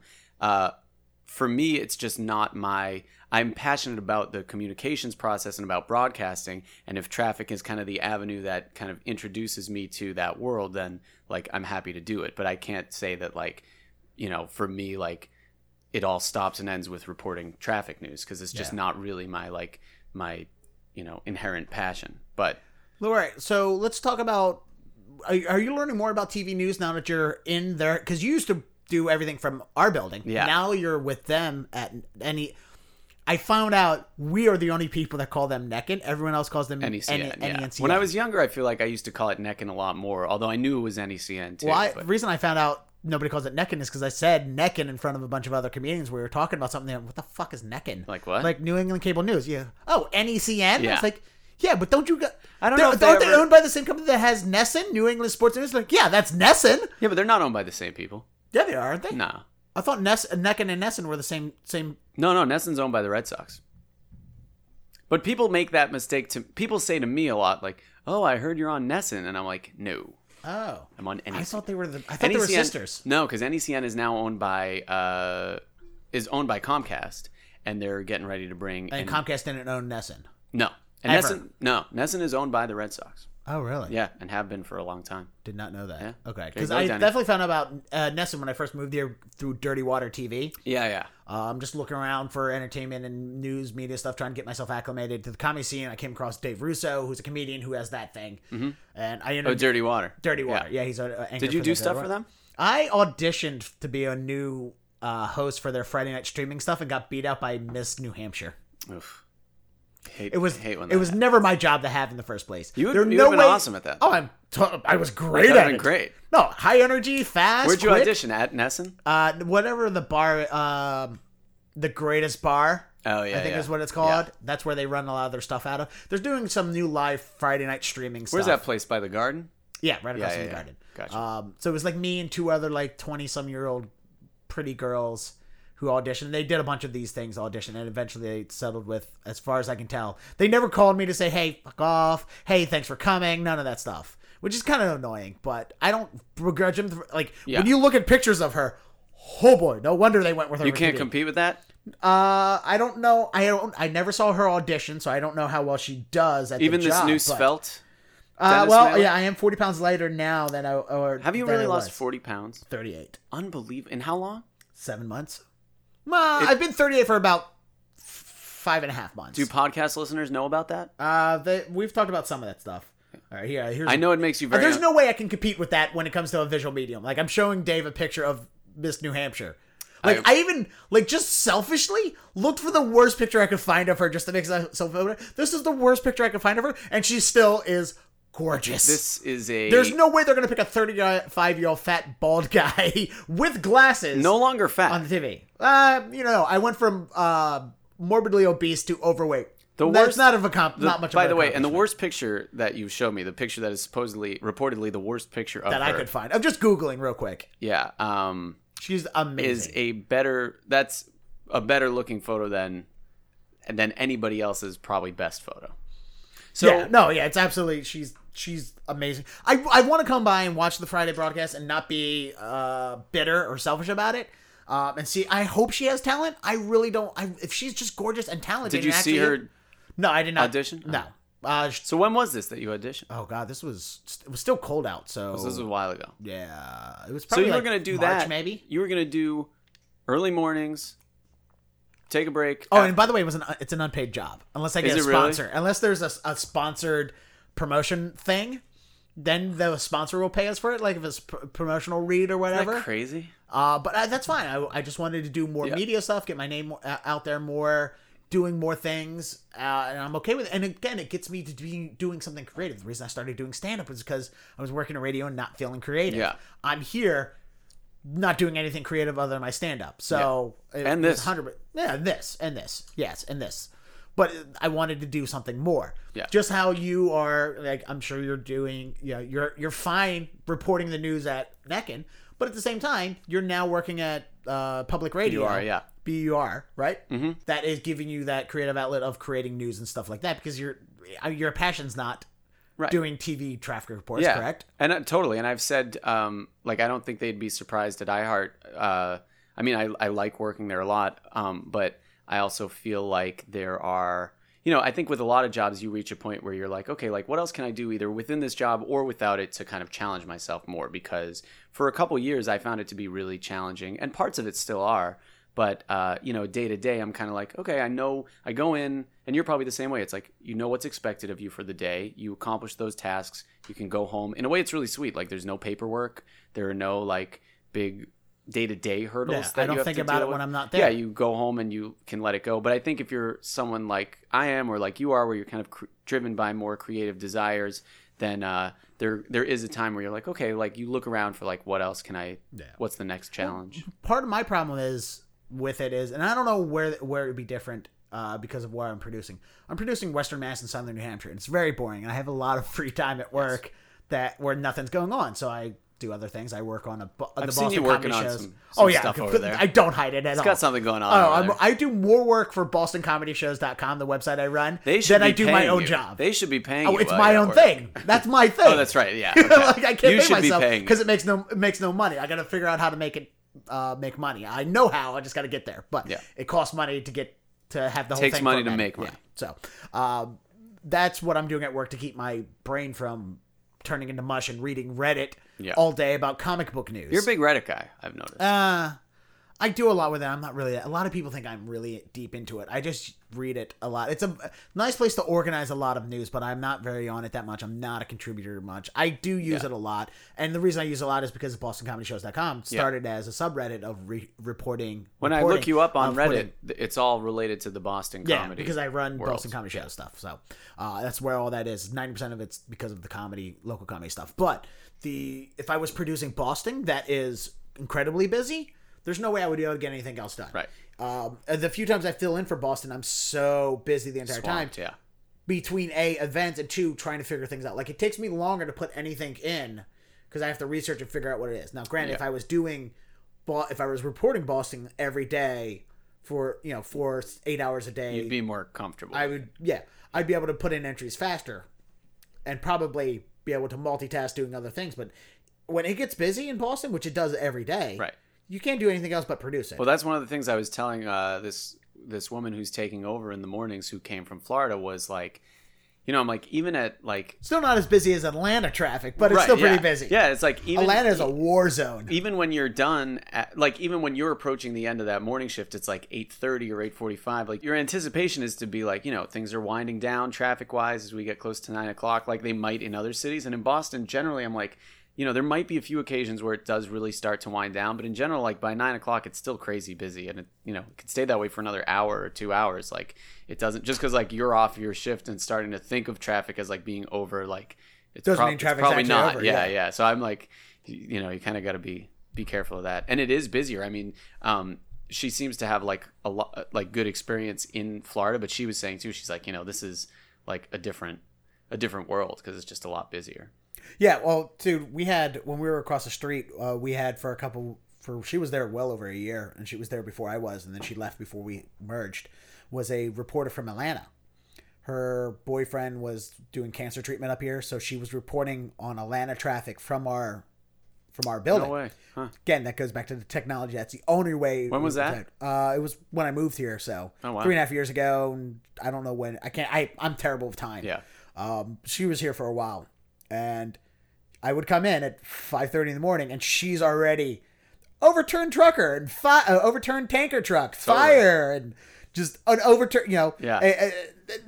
Every day backups, chaos, panic, and mayhem on the streets of Atlanta. It was hilarious to listen to. And for a while, I was doing this gag like on Fridays. I would get the other traffic reporters like from across the country, try to get them involved in doing this called Total Traffic Poker, where you would, at the end of your shift, like throughout the day, throughout your shift and whatever, and by the end of it, you would try to put together your best poker hand from incidents. So a crash is equivalent to a jack, or equivalent to a 10. Multi-car is a jack. Car fire is a king. Regular delays is face cards or number cards, whatever it was. Yeah. And then so you would have to have try to put together a royal flush or whatever it was. And whoever has she the best... would win by the time I came in every morning. She would have a royal flush every day. This is Atlanta. Huh? In Atlanta, yeah. Boston was doing well. I was doing okay. DC, I got the people from DC and Baltimore involved because I'm friends with them on Facebook. And I tried to get other people, and nobody really had it. Because how long did this last? Oh, I did it 3 times maybe. It was it was just a joke. It's hey guys, let's just talk about traffic. Yeah. It was something to keep me interested in work. You have a number of pastimes that you incorporate into your day-to-day work routine, I've noticed, to help keep you sane. Oh yeah, because otherwise I would just be staring at a computer screen doing nothing for 2 4-hour shifts. Yeah. It's one thing with Boston, it's he comes in and boom, right off the bat, it's busy, crazy busy all the way through, and it dies out a little bit in the afternoon, but it's still kind of engaging. Busy, yeah. Same thing when Jen comes in. It's a little bit engaging. It gets chaos and mayhem. And then in the evening, it starts quiets down a little bit. So there's a ramp up and a ramp down with both shifts for the most part.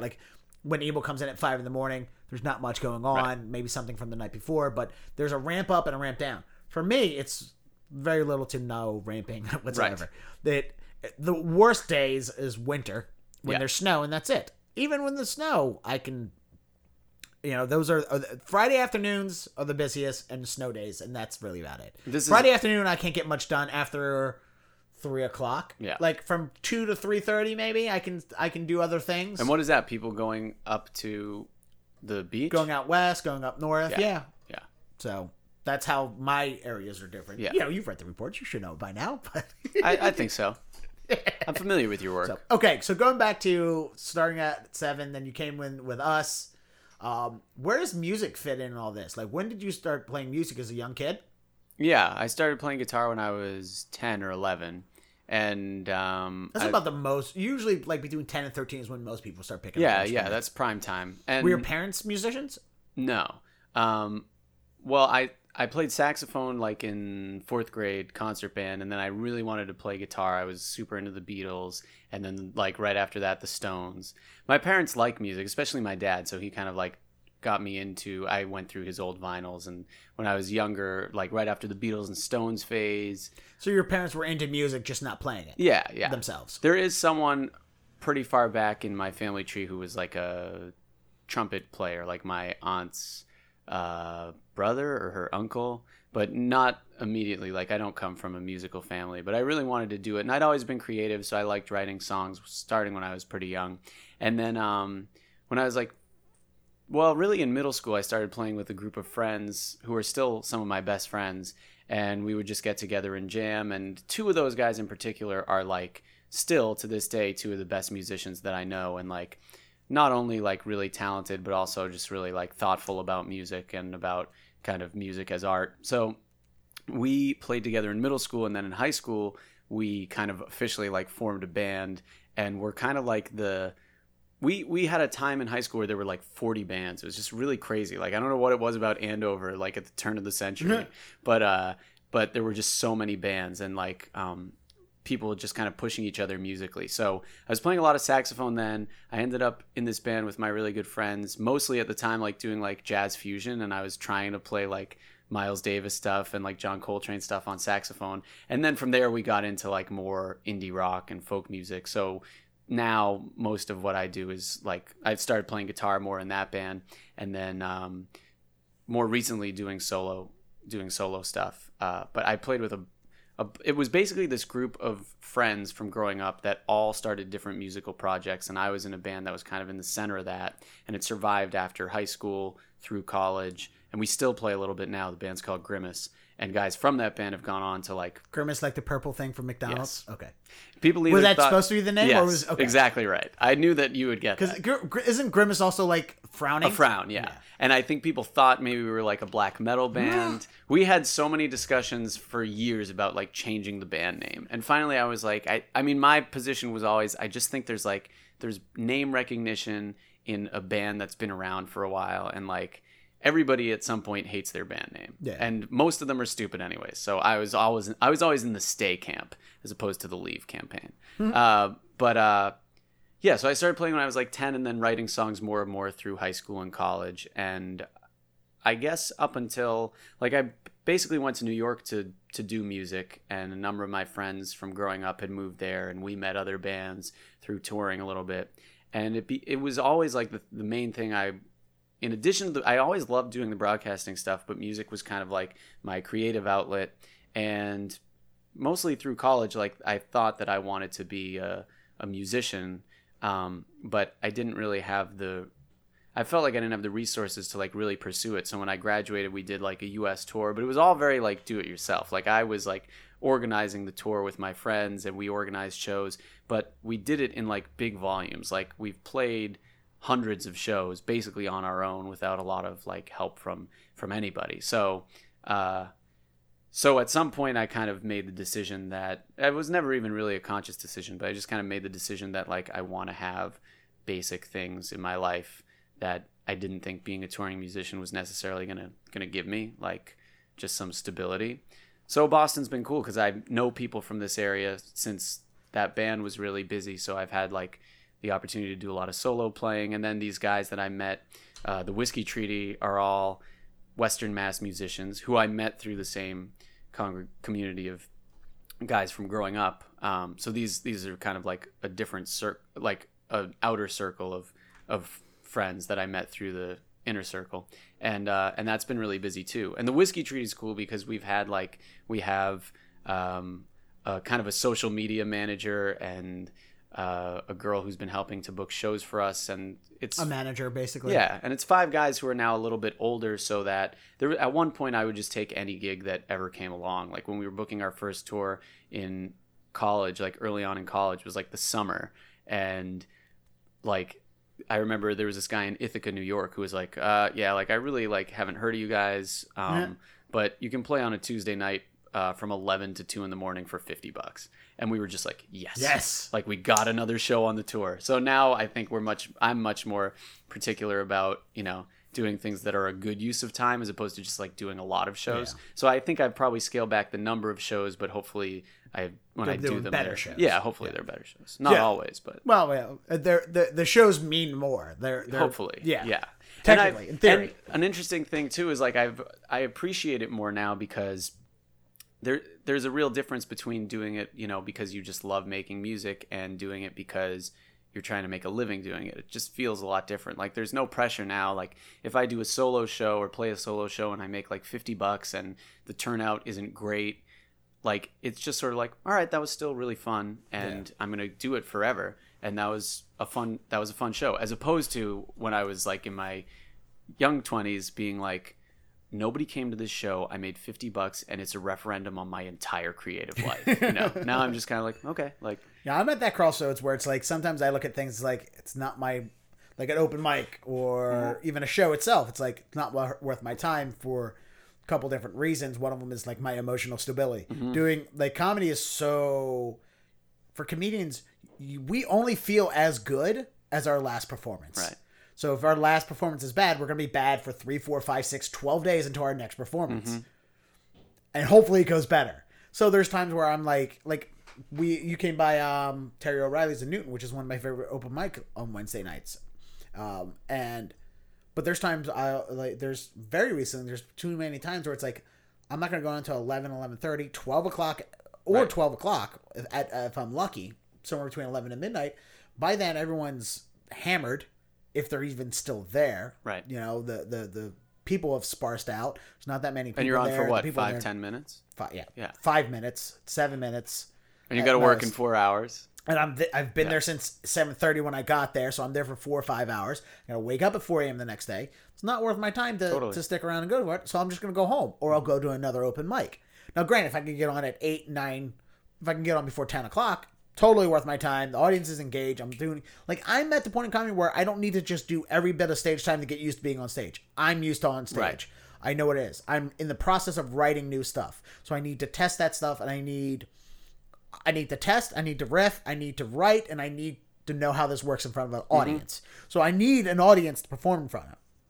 I don't need to go up to open mics and just go through the motions of saying jokes to get used to saying jokes again. Right. I need honest reactions on the stuff I'm writing, especially with stuff I'm writing so dark and deeply personal. I have to find that fine line of performing this to somebody and making them comfortable and not, oh, this is weird. He's talking about suicide. Like, I need an audience for that. I'm not benefiting myself by performing that stuff not in front of engaging audiences. Yeah. So, totally. I mean, there was a time where there's shows like that where do I go to this show and I do tested material, or should I try out some new stuff? Because now I have an engaged audience here. Right. So that's a weird place. And when you're only doing, like, this week coming up, I have 3 shows, and I'm doing I'm hosting JP Porch Fest. Cool. For my own show at Porch Which is Fest. when, next weekend? Saturday, yeah. It's like a busy week of comedy this week, and then I have nothing else for the rest of the month. Yeah. Which is, it's typical for some people. There's no real, some people have 3-4 gigs a week. Some people have 3-4 gigs a month. For me, it always seems like they're all right the same. Like, Wednesday I'm doing a show, and then I'm doing 2 shows on Thursday. And it's like, I don't want to say no to something. Right. But I also don't want to have to run between shows to do them. Like, I don't... Totally. Yeah, I feel like, for me, it's like, I have to have something lined up. Otherwise, I feel like maybe I'm done, like, doing live music. I don't know. Like, and usually there's, like, a handful of things, like, in the hopper, which is good. But I like for there to always be one, so I feel like, you know, there's something to work towards, you know? I also think you have to, like... What you're describing is what I deal with a lot too, which is like you start balancing like a number of different things, like how good of an opportunity is this? How much do I want to do this show versus like how much is it paying? How much do I not want to do it? Yeah, you know, pay doesn't even factor into any of my comedy decisions. Yeah, because if somebody wants to pay me, great, but I'm not at the point where I can demand money or even think about money. Yeah, I'm just more concerned with just doing comedy. Right. Yeah, totally. So yeah, but it's a different place where music. I mean, it's easier for places to pay musicians than it is for them to pay comedians. I think so. Which and like sucks. There's just more literal like gear that you have to bring, you know. So it's like, all right, like especially for something like if you're playing someone's event, it's like, okay, well, like if we're providing the PA, if we're doing X, Y, and Z, like that's all. Those are all expenses, you know. So that at the very least has to be covered. But totally, I used to like. When we were first starting playing, we would just like take literally anything and be like, "Oh, we'll sell CDs or something," you know. And then in comedy, yeah, there's no selling merch, right? Like, unless you're the headliner, and of course you're doing an hour's worth of material. If you're selling merch, smaller guys who are not headliners have merch too, but it's also inconceivable to sell merch as a comedian. It's like really uncomfortable as a comedian for some reason. There's something too. I mean, like you were saying, sometimes you have to balance your own personal sanity because of the content, and sometimes I feel that way too. Like. Even if a show goes well, like you're kind of like plumbing the depths of. Should I close this? Yeah. If you well, here I'll get it because that door handle's weird. You got to kind of lift it to latch it. Oh, I see. And since I've been opening that window, it's been warmer in here, so I've been opening that window. Can we open this window? It's like it's open. No, I mean the shade. Oh. We're like in a murderous dungeon here. Keeping it dark, so I guess you're right. Oh, I see. Yeah. I thought you meant... The more light, the more warm it gets. Dark as in the subject matter. No, I keep it dark for temperature. I see. Because I can't put an air conditioner in here because then the background of the podcast would just be... and I'd have to buy another air conditioner. This is fine. This works. So, but you were saying about sanity? Yeah, like sometimes I'll play a show that, you know, people are saying it was good, and I'm like, oh, like, that's nice to hear. I feel like I never want to do this again. It's like, you're just, like, pluming the depths of your... It's a lot to, like, go out there, and, I mean, the same for comedy, I'd imagine, to go out there and, like, kind of emote and talk about, like, some of your darker feelings, like, in front of people. That has been, like, I've found that as my own, like, personal life has kind of calmed down, that it's sometimes like harder for me to go to the places that I would in the songs that were like making the shows really good, you know, because like it's just harder for me to like go into that emotional place because I'm like not as bummed as I was at the time that they were written a lot, you know? It's like, Yeah, well, I guess that with music, you're writing from an emotional place. Comedy, we might be writing from emotional places rather than that, but at the end of the day, all we want is you to like us. yeah. Like if you're not laughing, then we assume you don't like us, and then that's a completely different thing. Music, I could still hate everything you're doing, not paying attention to your song, but you still get the gratification of every time a song ends. Yeah, but doesn't the clap imply that you liked it? No, we're just so trained to clap after music. Yeah. Think about that. I mean, you've done cover gigs. How many times were you at a place, everyone's talking and not paying attention, not paying any attention to what you are, but as soon as that last chord rings out, Like, all they right. start and they go back to conversation. They don't know anything that you're. Did I just break your heart about music? A little. Do I look heartbroken? I feel like I just explained that. Oh, I feel like I just told you. You're No like, one's paying attention all to your of the music, cheering Dave. has been insincere at Yes. best. No, Not all of it, but you know. well, no, I mean, but That's the difference. I always say that's the difference between music and comedy. Is that comedy, the audience has to pay attention. Mm-hmm. Music, they don't have to. right. Music is Yeah. just background, whether it's live, jukebox, covers, original, doesn't matter. It's just there in the background. People talk over it all the time, and they just know to applaud when the People music talk stops. over comedians, though. Yeah, they talk over comedians. That means, but That's bad. that's bad because they're not listening. They can't laugh if they're not listening. Well, I also I can find- applaud if I'm not listening to the music. Yeah, All I got to do is listen for silence and then fill the silence. with clap. I find that sometimes the venue matters too. Like I've noticed, more people I know have been putting on house concerts. Like you've done some of these comedy, Yeah. events at someone's house, and I find that those My are house. like, yeah, they're more conducive to people Comedy Cookout, July 23rd. to people paying attention because they Comedy Cookout, JP Porch Fest, July shameless 9th. shameless plug because they're maybe there like because a friend has told them about it, so they feel like they should be respectful, or just the setting of it is different from a bar where it's like you might be playing in front of like you're saying, like you might be playing in front of 100 people and only 30 of them really know who you are or care about like what you're doing. So the more like intimate shows have been much more fun for me recently, even if there's like less people there. But also, that's kind of a cultural thing right now, like doing house parties and house shows and stuff, like comedy as well. There's plenty of house comedy shows that become more important venues than clubs right now in certain cities. It's kind of a joke, ironic joke that it's like, oh, this house show is more important than a comedy club, but it kind of is. Yeah. Like, it's almost actually that way. Yeah. The irony is starting to become truthful, but that's kind of, I think, just the level that the world we're living in currently.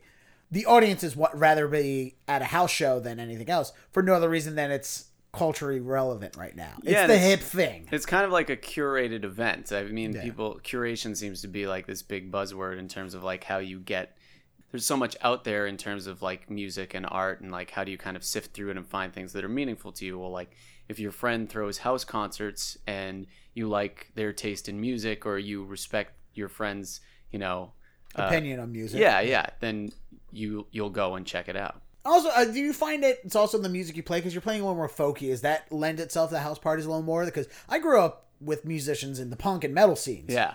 If we did a house show, police are getting called. Yeah, it's gonna be loud. There's and still- we're also punks, just gonna destroy things, whether we're respecting Did you our play friend's house or anything, not. by the way? I played drums, but never really in any bands. I Yeah. auditioned for a few bands. I played with a band for a few months. We did one show, and they replaced me with their old drummer. I was replacing him because he quit, and they're like, "Look, we have a bunch of gigs booked, and he's better than you, so we need him back." They're like, And want to he's sell t-shirts? apologized. Yeah.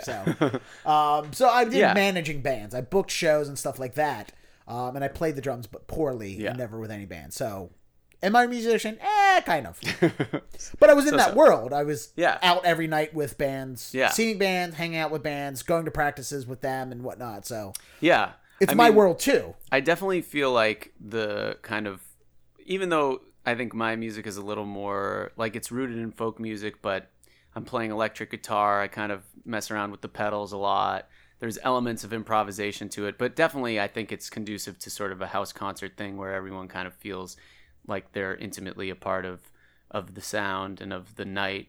But I also feel like there has been a change where, just a change in the way I approach it, where like it's not necessarily important to me anymore to like be playing to the most number of people possible. Like I'd rather that the music just kind of gets out to people who can appreciate it or people who want to find it. And so when I worked on the last solo record, which came out like a little over 2 years ago, I put like a lot of money into it. I paid for a guy in LA to do like some radio promotion for it. I toured on it. Like I did an East Coast tour and a West Coast tour. So I was like putting a lot of resources into it. And it definitely didn't explode or anything. Like it didn't blow up, but I had some solace in the fact that basically through social media and through making sure like all these different groups of musicians that I met in different places heard the record, and that I played different places, that I had developed even just a small following. I was like, the best thing I can say about this is like everyone who wanted to hear this album or knew that I was making an album probably heard it. Mm-hmm. So it didn't reach, critical mass that I probably still have some like pipe dream of happening, but at the very least, like the tools that I had available to me made it such that I was able to like reach out to the people who wanted to hear it. So even if that's a smaller community than like, other people, I'm becoming like more okay with that. Yeah. So the solo album, is it you and Meg? No, it's just me. It's okay. And it was under my name. Billy Bragg style? Yeah. I made a solo EP when I was living in New York, and then when I moved back to Boston, I was like, I'll start to get back into media and I'm going to make a solo record, which had a lot of other musicians on it. We mostly recorded it in New York. And then the tour was right around the time that I met Megan. So we started playing together like a little while after that. And a few of the shows were with a full band, like the New York CD release, the Boston CD release, and then most of the other stuff was like smaller, like house concerts or smaller venues where I was playing solo. And I would do it again under the right circumstances, like make another solo album. Sometimes my friends will want to know, like, because I'm writing new songs a lot, and at this point I've been writing like quite a few, and I don't have any like plans to do it just because without a band and without other people like putting skin in the game. Yeah. It was just financially like more expensive than anything else that I'd done musically. And I think a lot of musicians get to this point, which is kind of dangerous, where it's like you believe so much in your art that you just think like, if I have like, I learned everything I need to learn. If I have like one more chance in the studio, I'm going to pour my money into this and like make a record that I know is going to be so undeniably good that like people are going to have to reckon with it. And that's just like not always the case. It's just like really rare to create something that's going to be so creatively fulfilling to you and also reach such a broad audience. So I haven't like given up on that, but I'm just like, I just want to be more practical about it. Like I'm not going to spend thousands of dollars of my own money in order to do that. And the Whiskey Treaty thing's been really fun because that kind of is that the main band, or would you consider that the side band right now? Because that's the band that you're just playing guitar in, right? Well, we do some of my songs too. It's basically 5 songwriters, and we each do 3 or 4 songs a night. Kind of like a traveling Wilkes-Barre. Totally. Almost, basically. It's a traveling Wilburys of basically unknown musicians. But some of them are like really, I mean, I love all those guys, and they become like really good friends. So we've been busy enough, and it's a real like good time, like pass the mic sort of vibe. So we've played some music festivals, and then we've played like, a lot of people will want us to go play like if they do a summer concert series. So it's just like a good time type of thing. And so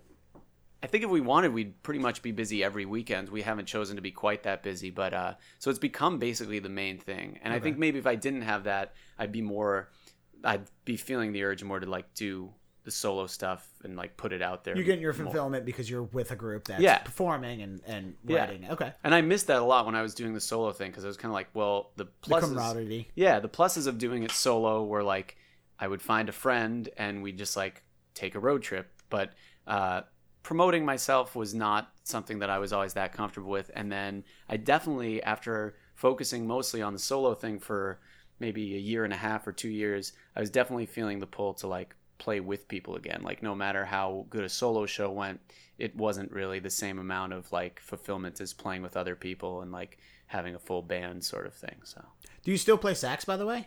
That's a no. Yeah, that's like the one thing that I've like pretty much quit.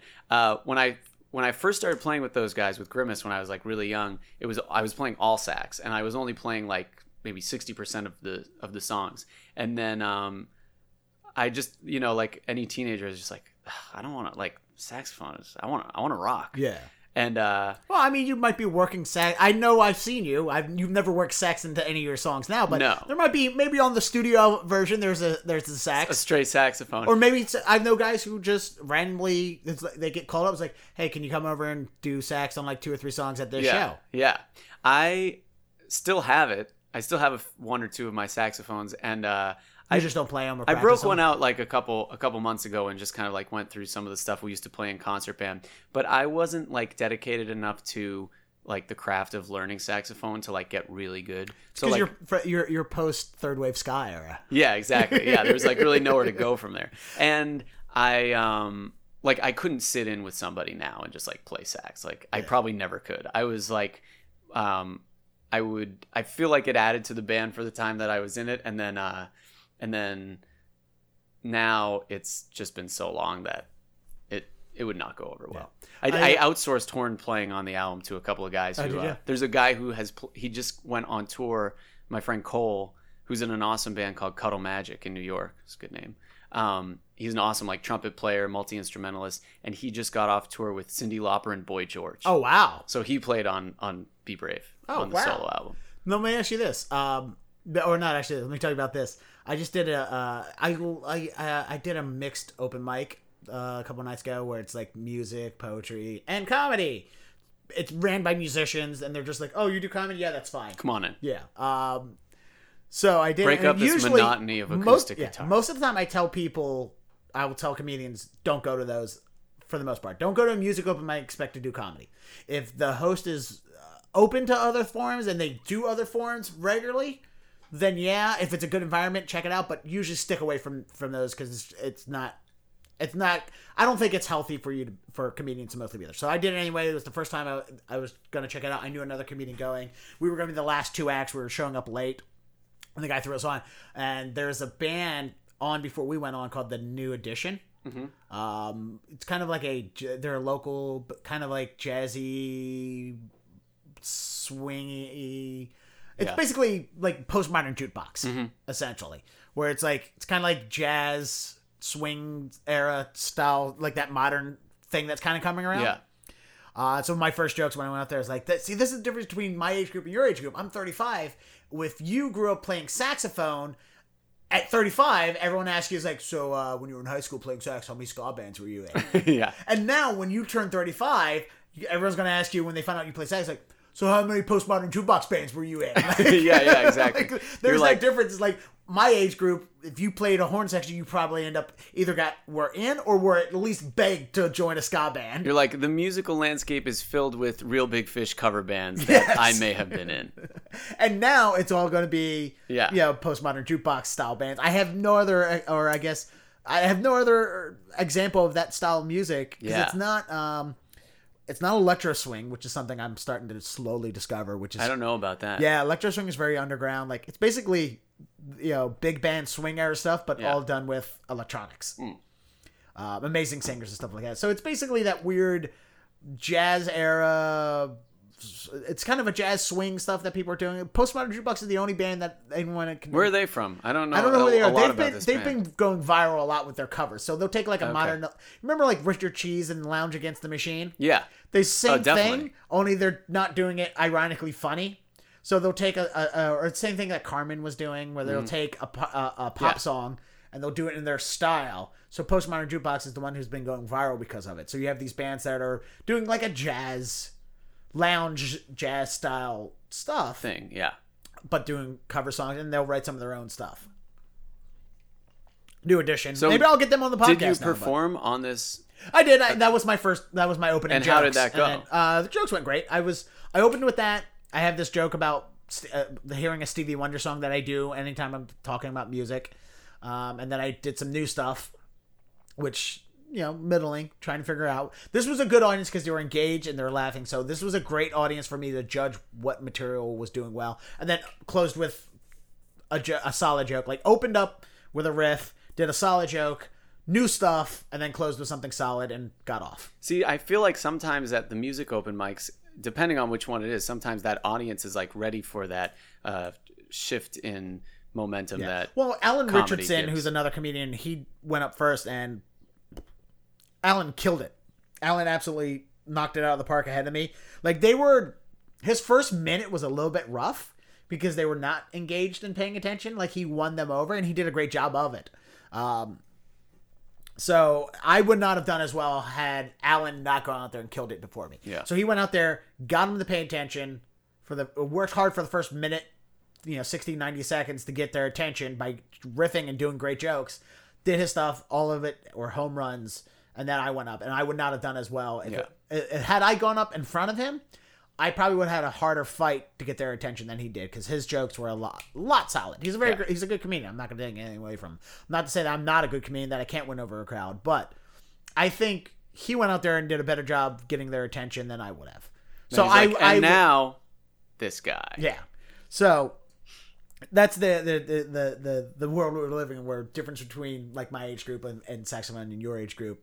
Well, you're closer to my, 31, How old are you? right? 35? I'm 35. You're what, 30, 31? 30. 30. So yeah, you're right at that post. Right on the cusp. Yeah, you're in that middle of different generations. Remember The Urge, that band? The Urge? No. They were, they made an album with Nick Hexum from 311. It's like hip-hop, ska sort of thing. Yeah. Yeah. Oh, 311. That's my era. Yeah. So, but what's the difference between the Boston and the New York music scenes, local music scenes? Because you're in that scene, you're in this scene now. What's the difference between them? Night and day, I think. Is it? Yeah. I'd imagine it is. Yeah, I think so. I mean, like, is there more pressure in New York before you even get into it, do you think? I think so. Yeah. Okay. Definitely. So what's the big difference between the two?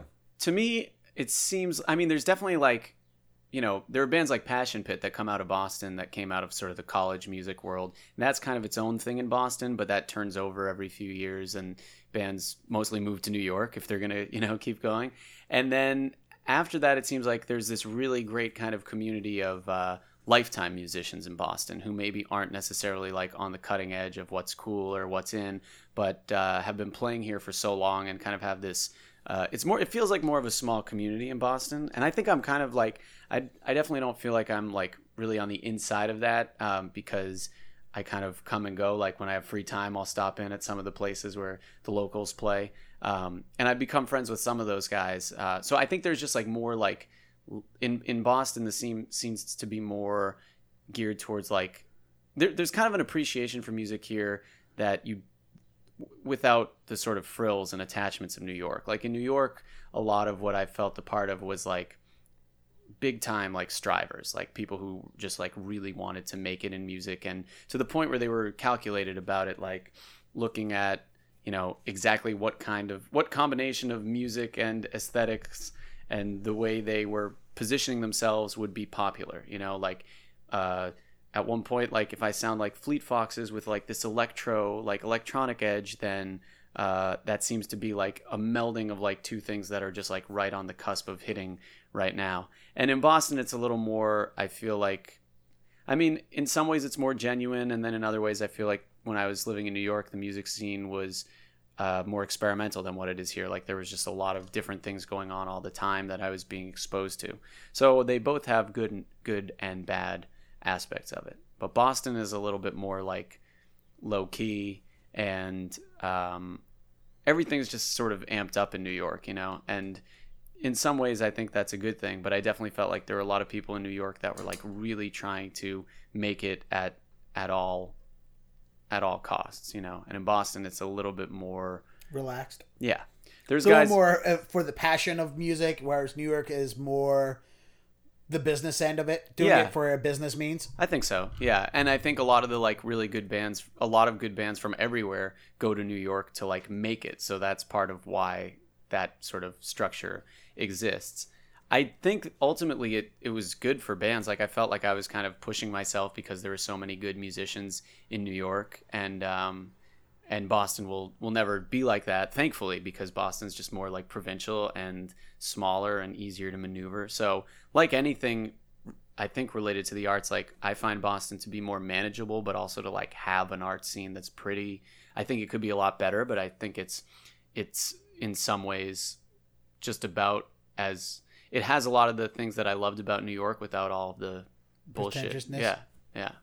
And what's funny too is like now when I go to New York to play, I generally like, to some extent, there's so much going on in New York that it's just really hard to differentiate yourself. So like when I play there now, either solo or with the Whiskey Treaty or like with some amalgamation of friends of mine, we generally like draw better than when I like lived there and was playing there all the time, because people are like, oh, like friends of mine especially, and like some, you know, supporters of my music will be like, oh, like I'll see Dave because he's probably not coming back for 3 months or 6 months, as opposed to like, yeah, like we'll catch him next week. He plays down the street every week. Yeah, is that too many gigs in one time? It's, oh, I'll go to the next one. Yeah. And it's like you're saying, like to some extent that was helpful for me because I was playing all the time, you know, more so than I am now, and it helped me to get really comfortable playing on stage. But as far as like cultivating an audience, especially in New York, it's like you can really only, you know, friends of mine will do like, you know, they'll have a big show, and then if they have something else that they want to do, they can't do it, or they aren't going to promote it as much, just because like if you're trying to attract like, you know, a booking agent or people from a record label, it's like you want everyone to come out to that one big show that you want to promote. So in Boston, it seems like there's more people who are just kind of in it for their love of music. Let me ask you this. So, let's get into this before I ask this question. Because you also write. You do a lot of freelance writing for websites. How did you start doing that? Because you went for broadcast journalism. You wrote the news. You're reporting news. You're doing all that. When did you start writing? Because you didn't start writing initially sports news, right? You were writing regular news. Right, yeah. Because you started writing news stories for the website, for the broadcast site. I know that. Yeah. You had brought that up. Yeah, so that was how did you transition that into other freelance writing gigs? Well, I met a lot of good people through that initial job at broadcasting and cable, and they kind of like, people spread out from there. So they got jobs at other publications, and if they needed a freelancer, they would kind of ask me about if I was available to write for them. And then I'd always written, starting when I was like pretty young, like even when I was in elementary school, we had like a gym hockey league, and I would like write recaps of that. So I had always known that writing was an interest of mine. I wrote like some poetry in college, and I wrote a lot of like, you know, kind of personal essay, memoir type things in classes. And I always liked it, like the work of writing and like putting pieces together.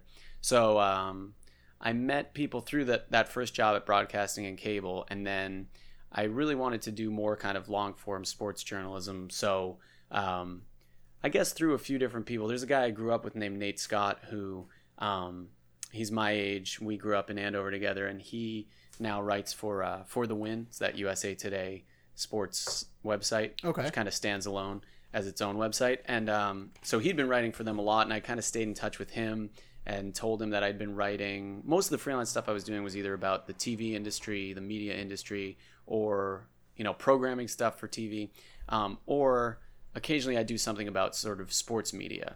And so I kind of was like, I have some experience in sports, but it's like writing about sports on TV and sports media. And what I wanted to do was kind of write more like long form sports feature stories. So Nate put me in touch with a few people, and then just kind of reaching out to people. Like Twitter is so helpful. Like there's a guy who had written a few things for Deadspin who I really liked, named Alan Siegel, who I think lives in DC but is from here. And I literally just like reached out to him. He wrote like a hilarious like oral history of the 80s and 90s LA Clippers, like the height of Donald Sterling era incompetence and racism. And it was so funny. And so I sent him an email and was like, I love this story. Like I'm a journalist, you know, looking to do more sports oriented stuff. And so he gave me like a bunch of contacts. Some people are really like proprietary over like their contact lists, but he was like, yeah, like here's a guy who edits at Vice, and like if you want to talk to him, like you could tell him you know me, if that'll be helpful. And I think the other thing Vice magazine? I guess for the website, for Vice Sports. Yeah. Oh, Vice. I thought you said he edits Advice. For Advice. Advice magazine. It's just a magazine that gives people advice about anything they might want. I guess People magazine is about people, but I guess it's just a catchy Advice name, really. Magazine. No, Vice. So then, and then the other thing that like Vice is the biggest, like right now in our generation, Vice is the big news people right now. Like I guess so, yeah. That's the most respectable news outlet for the young people right now, right?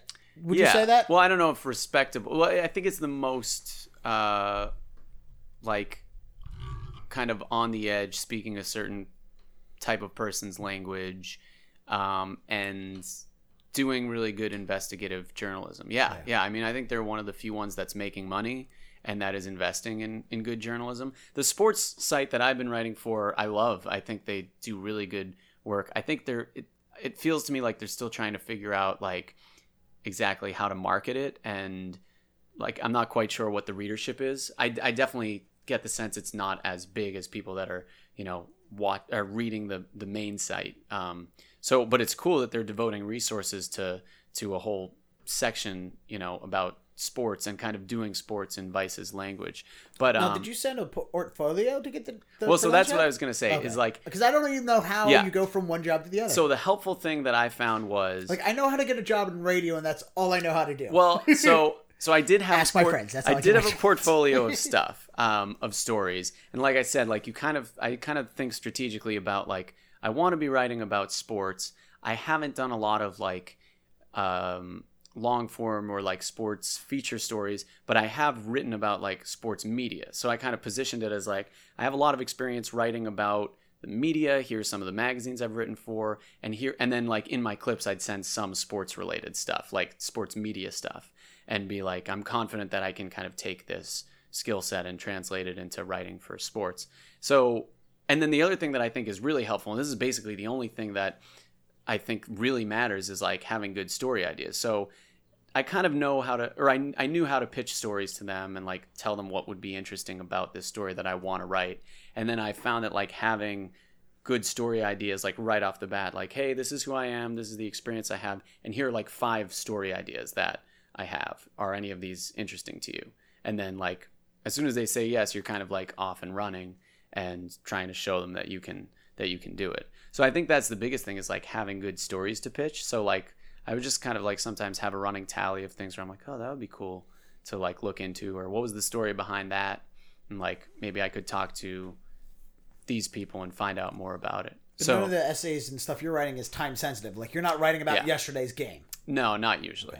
Because that's what I wonder.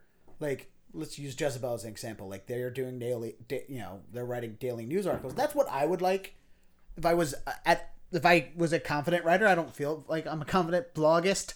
I have a blog. I've written blogs. Yeah. I've written daily things for the radio station. You're a pretty funny writer. I am. I mean, I don't know if you read anything that I've put out, but I would like. I mean, all mine's because I'm a comedian, so everything's kind of based comedy wise, supposed to be at some point. I've written 1 or 2 of my own blog posts that are not comedy related. Yeah. Just like, here's a thing. Sorry, it's not funny, guys. But I try to sneak some jokes into it, whatever. But I don't know where to start. I don't know how somebody gets it. Like, if you went to school for writing and a journalist, and then you get a job as a journalist, okay, that makes sense. But somebody who wasn't like us, we didn't learn how to write at school. We learned how to write a script. We learned how to talk the script. So how do I transition that? How do I prove to somebody that I could be a writer? Or how do I transition that? Because the writing styles are different. And you're doing long form stuff. How do I do daily stuff? If I want to do that, I'm never going to do it. Yeah. I mean, I think part of it is like one of the things that, you know. I mean, there's so many different versions of writing out there. I know. It's like, how does somebody become one or the other? Yeah. Like, could you transition your skill sets into writing daily news columns? Yeah. I mean, it's a different style of writing than like writing for radio or TV, but or even writing the long form, like the thing you just did about the college, the DC. Didn't you do something about George Mason? George Mason. Yeah. It's different, but I mean, the basic tenets of writing stay the same, and then you're kind of like, you're aware of the medium you're writing for, so it is kind of like using different muscles. It's definitely a different kind of thing, like writing a long form piece versus writing hard news. But I feel like at school, even interview pieces are different. Like one of the things I hate when I see somebody write up an interview is question answer. Yeah, I don't want to do that in my podcast. I don't want to read that on the thing. I like when I open up Rolling Stone, I don't see question answer. I see a well written article about a conversation, right, with quotes and explaining things. Although I think there is an art to doing the like Q&A like type interview too, but not. They all seem so boring to me. Not as like a. No offense to anyone who does them, but to me they sound. But yeah. I mean, there's definitely like different ways to approach it. I feel like school gave me a decent understanding of what some of those different styles were, but like as a broadcast major, it's not like I was able to go really in depth into magazine writing. So a lot of it's like trial and error, really. And then I think the most important thing is like having an interesting story idea and having enough confidence in yourself to be able to like write a decent first draft. And then if a publication really likes it, they're going to like work with you on it.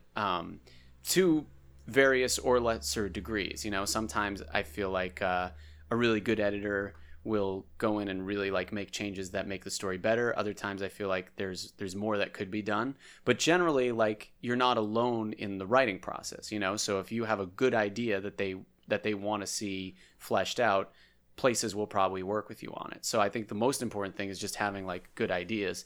And then the news stuff, I mean, it's definitely like scratching a different muscle, but it's the same. It's all writing, which I find even like in the radio stuff. I'm like, when you do like a news report or a traffic report, even if you didn't physically write down the traffic report that you're about to say, like you're doing the basic storytelling in your head. You're like, what's the most important thing? So what's the lead story?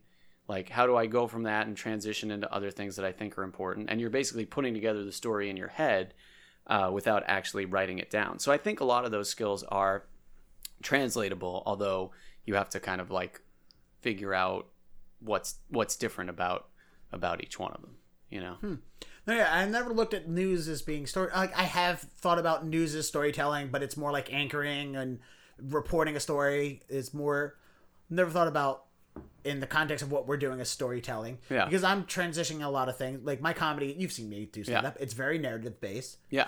I also do some storytelling. In fact, I'm going to have to, on Saturday, I'm going to try and sneak away from my Porch Fest show to go do a quick story at a storytelling porch and then rush back to cool. do that. I might drop out of that one because... When is this again? Tell me. Saturday? July 9th. Maybe I'll go. Jamaica Plain. Yeah. But yeah, it's... All right, well, let's talk about that. Have you ever done any storytelling? Like that's a big... The storytelling and story slam stuff, super popular. I know, now. yeah. Like the Moth has made that all very popular. Yeah, I'd like to. I haven't. You haven't? I would really like because to. most of the stories have to be personal. Are you comfortable talking about a personal story? Because Yeah. so far, I mean, I guess your music comes from personal experience, but the news stories, the sports stories you do, and the traffic stories, none of that's personal. Yeah, I sometimes have difficulty with like how personal I want to get about things, especially because like... I mean, they don't have to be like storytelling. Doesn't have to be super revealing, but it has to be something that you can't go to a storytelling open mic and tell the story of the George Mason basketball team. Right. Yeah. No, I mean, I like sharing those sorts of things as long as I've kind of thought out like what story I want to talk about and like how I want to do it. But yeah, that would be cool. I'd like to.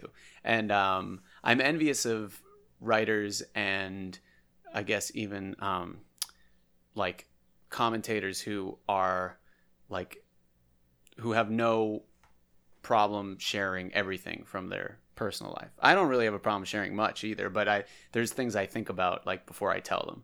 And so yeah, I would definitely like to. It's just I never think about anything before I start I've speaking. seen That's my problem. Some of your comedy, I'm like, I respect you for like going there pretty fearlessly because some of your comedy is about like things that are not often talked about in private or public. Yeah, well, especially right now. Well, comedians, we all talk about suicide together, but you very rarely do talk about it in public to other people. Yeah. Well, that's like what me I mean. and my like, friend, my comedian friend Ben Quick, do nothing but when we hang out and just come up with new suicide jokes because that makes the two of us laugh. And I think that's what keeps us from doing it. That's the sort of thing. It's not that's cries like, for help. It's how we deal with it. Are you okay, Denny? Yeah, fine.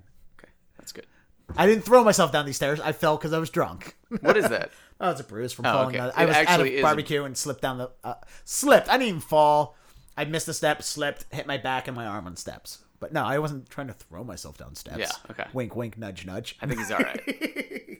So, you've never done any storytelling club, stuff like Boston Stories Club or Mass Mouth or anything, but it's something you would I'd like get to. into. I signed up for that thing like last year, I guess, and then had to work the morning shift or something and didn't do it. But yeah, it's something I'd like to do for sure. And I know it's really popular. I haven't really gotten into the Moth, but I haven't gone to Moth yet because that's too legit storytelling for me yet. Yeah. Like I still need that because there's a difference between storytelling and doing jokes. Yeah. And I did a couple months ago. I did a erotic sex story slam at the Armory in Somerville, It was basically tell a story about sex, and then they judge you. They have 3 judges. They judge them. One of the judges, and the reason I found out about it and decided to go was one of the judges was a comedian that I know. What was your story about? The story was about this one time I hooked up with a friend, and in the midst of sex, she asked me to choke her, so I did, and I choked her too hard. And that was the uncomfortableness of the whole hookup, and it was a one-night stand, and how I'm uncomfortable with like kinky stuff like that. But as soon as she goes choke me, my immediate reaction was okay. Like I'm setting up this whole story. I was like, it's weird, it's creepy, I would never do that. If a girl told me to choke her during sex, I'd get up and leave. And then she asked me, I went, yes. And you did. And unfortunately, it went from kink to being too real, because she's like, I can't breathe. I'm like, oh God, I'm sorry, I'm a monster. Oh my God. Yeah, she's fine. She's okay. Alive. I'm uncomfortable right now with that. Well, I pushed the boundaries of uncomfortableness.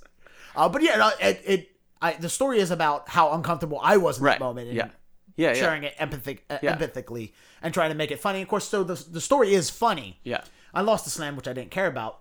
The notes I got from the comedian that I knew, he's never actually seen me do stand-up. We just know each other from shows. Mm-hmm. And he used to own a comedy club here, so he was a well-renowned comedian.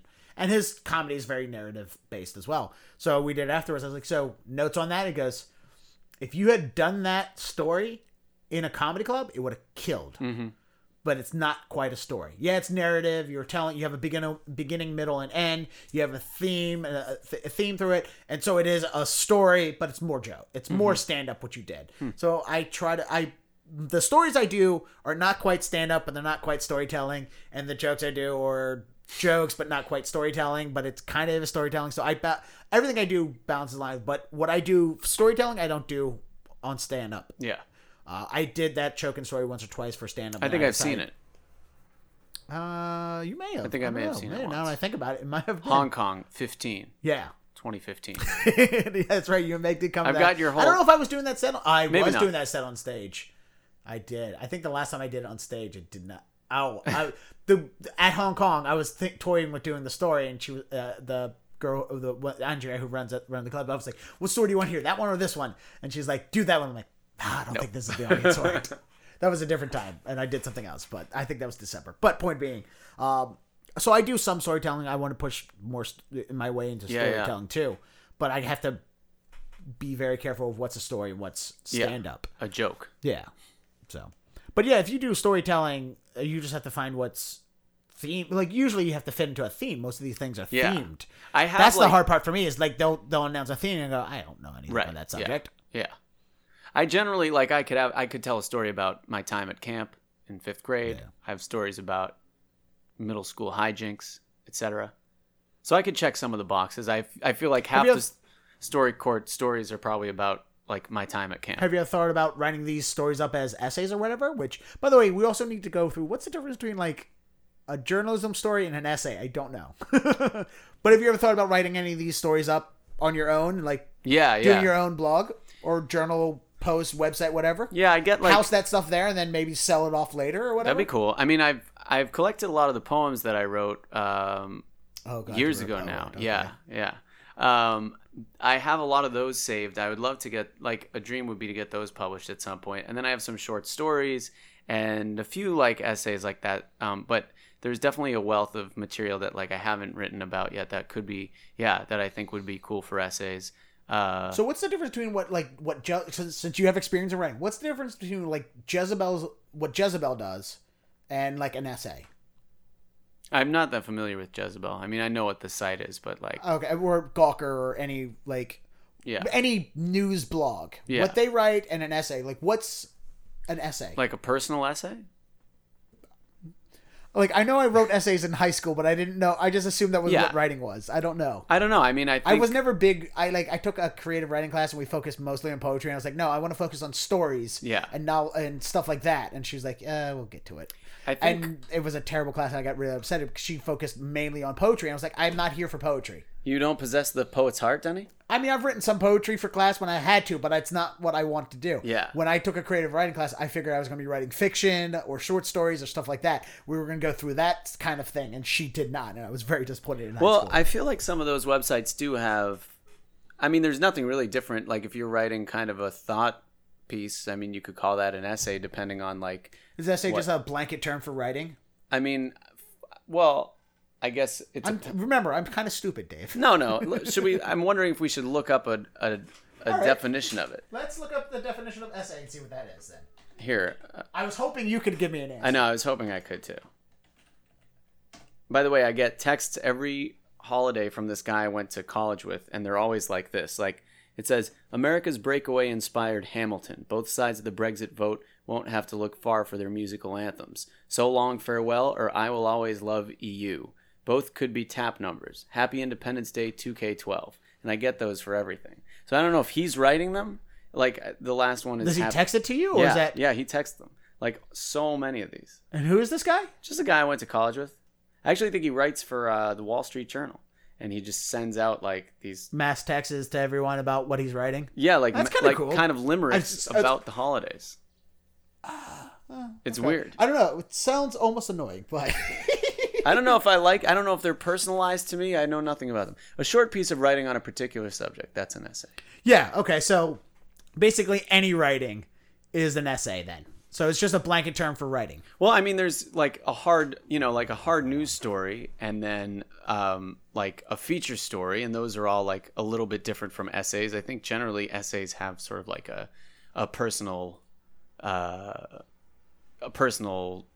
bent to them. Usually they have something to do with that individual person. So your George Mason story wouldn't be an essay? I don't think so. No, That's kind of more of a feature story. I mean, the feature that Vice does is called Throwback Thursday, and it's kind of like a branded thing that they do once a week. So that's kind of a feature for that segment, like the George Mason story was like looking back on an essay would be more of like, here are my thoughts on how college basketball has changed because of what George Mason accomplished. So it's almost an editorial. Yeah. Okay. Yeah. Something like that. And I think maybe editorials, depending on who you're writing them for, have like a slightly different like voice to them than what an essay would be. Okay. Like they're So an essay is a thought piece, an editorial is an opinion. Yeah. Okay.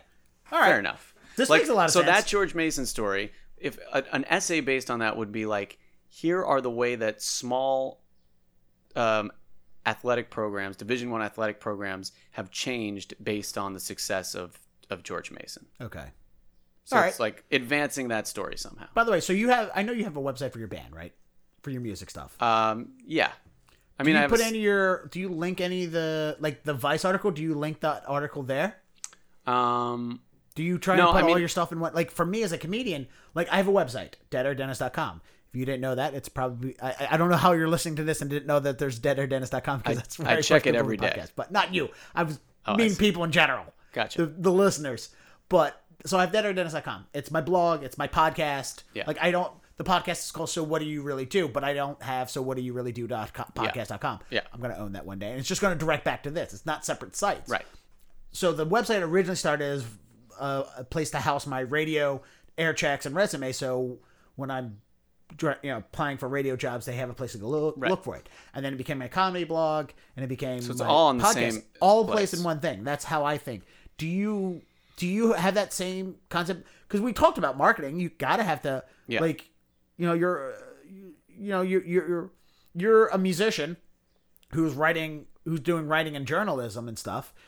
Do you tell the people where to find what I'm doing? Well, that, and it's also like, do you tell people that, like, whenever I apply for a job, I have to also tell them that I'm a comedian? Mm-hmm. Like, it has to be forewarned. You do? Yeah. Cool. I use comedian as a credit. So when I sent out a audition table, like, comedian who does this and this and this, and now I add podcaster to that. Oh, like, I see. Like, my comedy bio says comedian. But do you feel like podcast. Someone hiring you should know that you're a comedian who touches on? Well, I think in general topics? They should. Well, that, but it's also, if I'm applying to be a jock on a radio station, yeah, you want to hire somebody who's a comedian. Right. Yeah. Use it to your advantage. I'm using it to my advantage. Yeah. So I have everything in one place for that. Yes. So like I'm a slash, right. I'm a this and a slash this and a slash this. Do you do the same way? Like, when you're doing a music thing after a song, it's like, oh, by the way, check out my article that I wrote for Vice on George Mason University. Occasionally. I mean, I I think it might be helpful to have Like, if a music fan of yours, do they know that you wrote that sports article? Not necessarily, no. So you don't cross-promote those? Sometimes things. I do. I mean, it's all. I think of it as all being me, and I probably should do more of the cross promotion. But I also feel like, Yeah, you don't have to worry about getting eyes to read your article at Vice because Vice is doing the promoting for you. Yeah. In general. And I do use I'll use social media a lot for all these things. So yeah, like I'll mention and occasionally, like on the air sometimes, depending on the station, they'll ask, like, just, during crosstalk, oh, you got any shows coming up this weekend? And sometimes they'll play one or two of my songs. There's a station no, not Neckin. Oh. There's a station on the South Shore that does music, and sometimes they'll play it. Hey, did you know the Fill in Traffic guy is playing tomorrow night at wherever?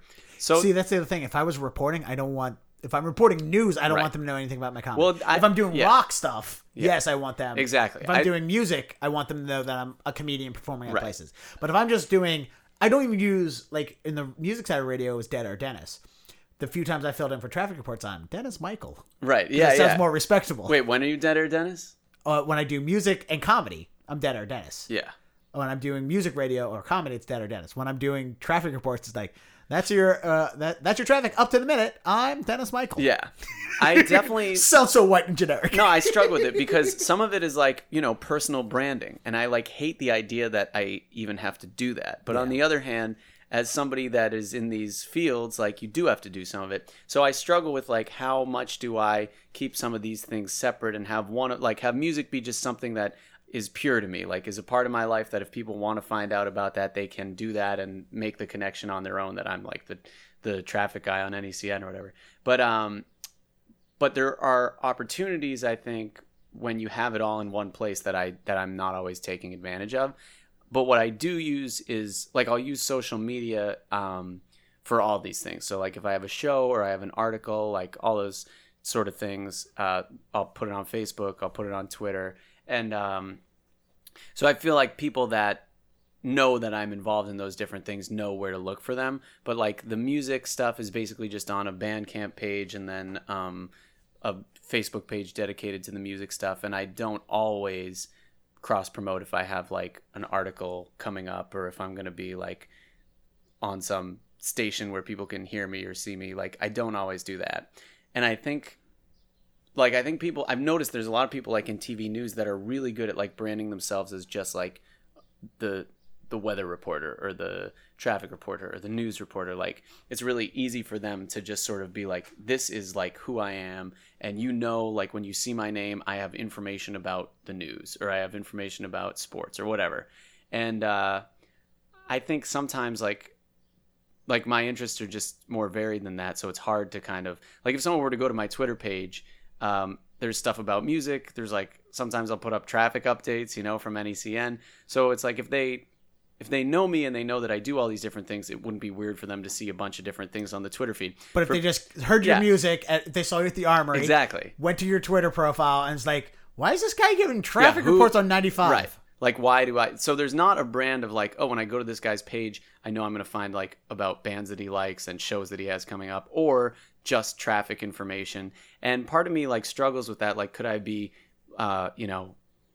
gaining visibility or whatever by kind of branding myself as one of these things? But that's just, like, not me, So I haven't really. I try not to, like, stress out about it too much because I think, like, if you're doing good work, people will probably just find you regardless of what you're doing. But yes, it is confusing, I think, because, like, even music, as much as it's just a labor of love, it is sort of like a public thing that you're doing. So if someone's like, oh, that guy sounded really good, let me check out his Twitter page, and, like, what is this? There's a crash on 128? Yeah. That has is he stuck in it? Yeah. Is he going to write a song about it? Yeah, totally. All right, so I don't usually do ultimatum questions, but I'm going to do one right now because it excites me. So, you have to pick one of these two scenarios, and this is the thing that you're going to do for the rest of your life until you retire.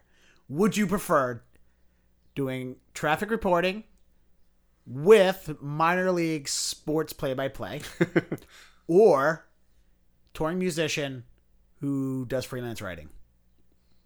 Which of those, because those are basically the four things that we hit today. Yeah, I guess those are the four things. Which of those two that are put together would you be the most happiest doing for the rest of your life? Because I think the top two things in your life is what? Music and sports, right? Yeah. And then it's, all right, traffic reporting. Okay, article writing's fine. Yeah.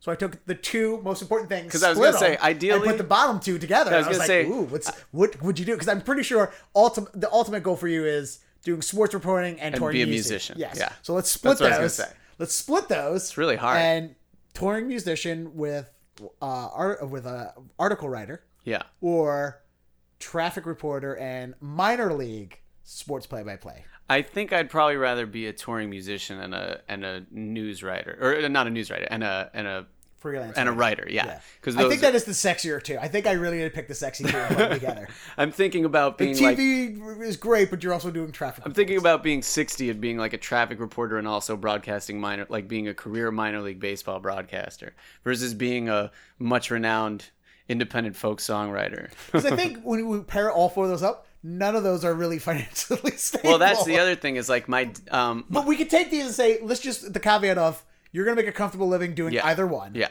I think I'd choose being a musician and being a writer. I think that's definitely the sexier. It's the thing that I struggle with the most is like my dad taught. Well, he didn't teach. He was mostly the director of career services at Suffolk for years, like for 30 years. And he'd always tell the kids year after year, like, pursue your passions and the money will follow. And, I've been hearing that too. Yeah, I've been pursuing 15 years on radio and comedy. I'm still waiting around for that money. But you know what? Like, true to what he has been telling me, he's just like, yeah, like you're doing it right now. Like, don't get caught up in the fact that like you haven't made a lot of money or you don't feel like you're successful yet. Like, I don't be rich. I just want to not go paycheck to paycheck. Yeah, I would like that too. Yeah, that would be nice. So so the answer is musician and writer. Yeah. Can you make that happen? No. I can't make. Is that the note we're ending on? Happen. So all right, Dave, good talk. Denny, real quick, where can people find you? Happy 4th of July. Wow, you have a happy 4th. What are you doing for fireworks tonight? Well, I'm getting up so early. I don't know if I'm gonna make it that far. I'm gonna walk down a couple blocks and watch them from the Mass Bike overpass around the. Oh, that's cool. Street. Yeah, I might do it somewhere closer to Cambridge where I'm gonna go for a run. I haven't run this since I've been on the early mornings. I'm just like as soon as 1 o'clock rolls around, and generally I've been going to BUR after that. So I'm just like I'm not running. So I'm gonna run today. Oh yeah, you're not used to just the constant hustle bustle moving all the time. No, although that's my life. I never stop. I'm getting more used to it. I've had to like start setting some boundaries because otherwise I'd just be like nonstop. Yeah, I can't sit down and watch more. Like I was, Jim Jeffries just put out a new comedy special and it's 90 minutes. Around minute 80, I was like, I gotta do something. Something, yeah. I can't. How much sleep do you usually operate on?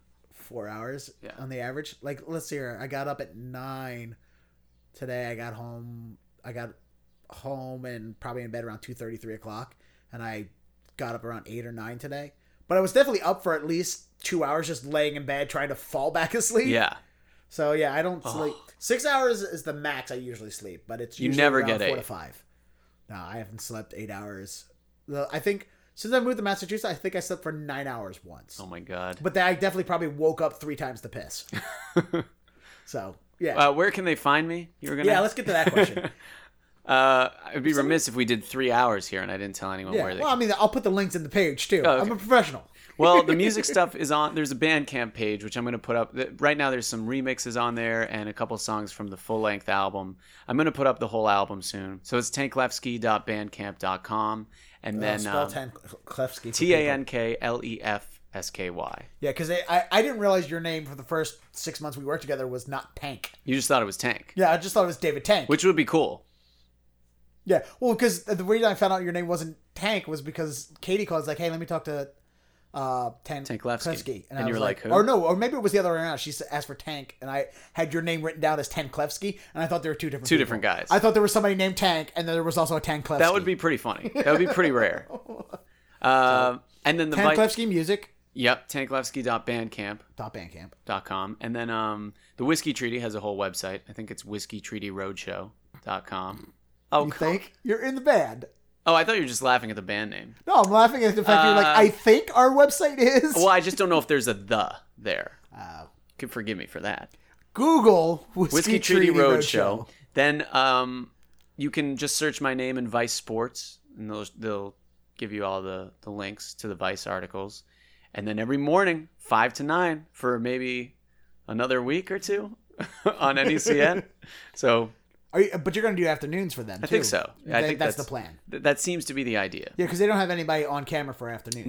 No, they don't. And we were always wondering if they were going to, as soon as they put that camera. Which, by the way, they did all that to put the camera in our building. For like 3 months. Oh, or no, longer than that. It was longer than that. But they did all that, and the camera's still there. They haven't taken it back yet. Apparently someone's supposed to go pick them up.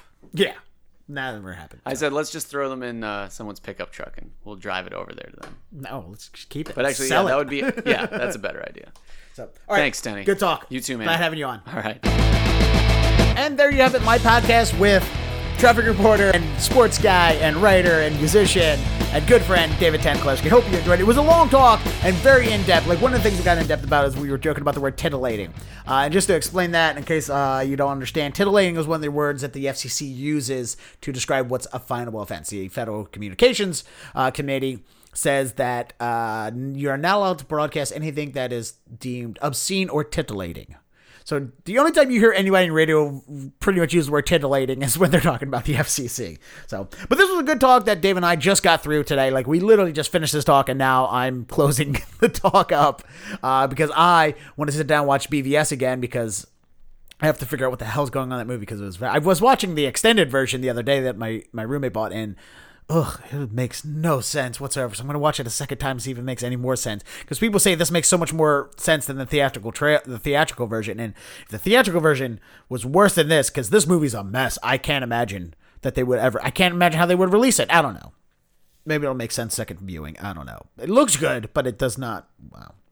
Also, I'm going to go watch some fireworks, because it's the 4th of July, and that's what you do.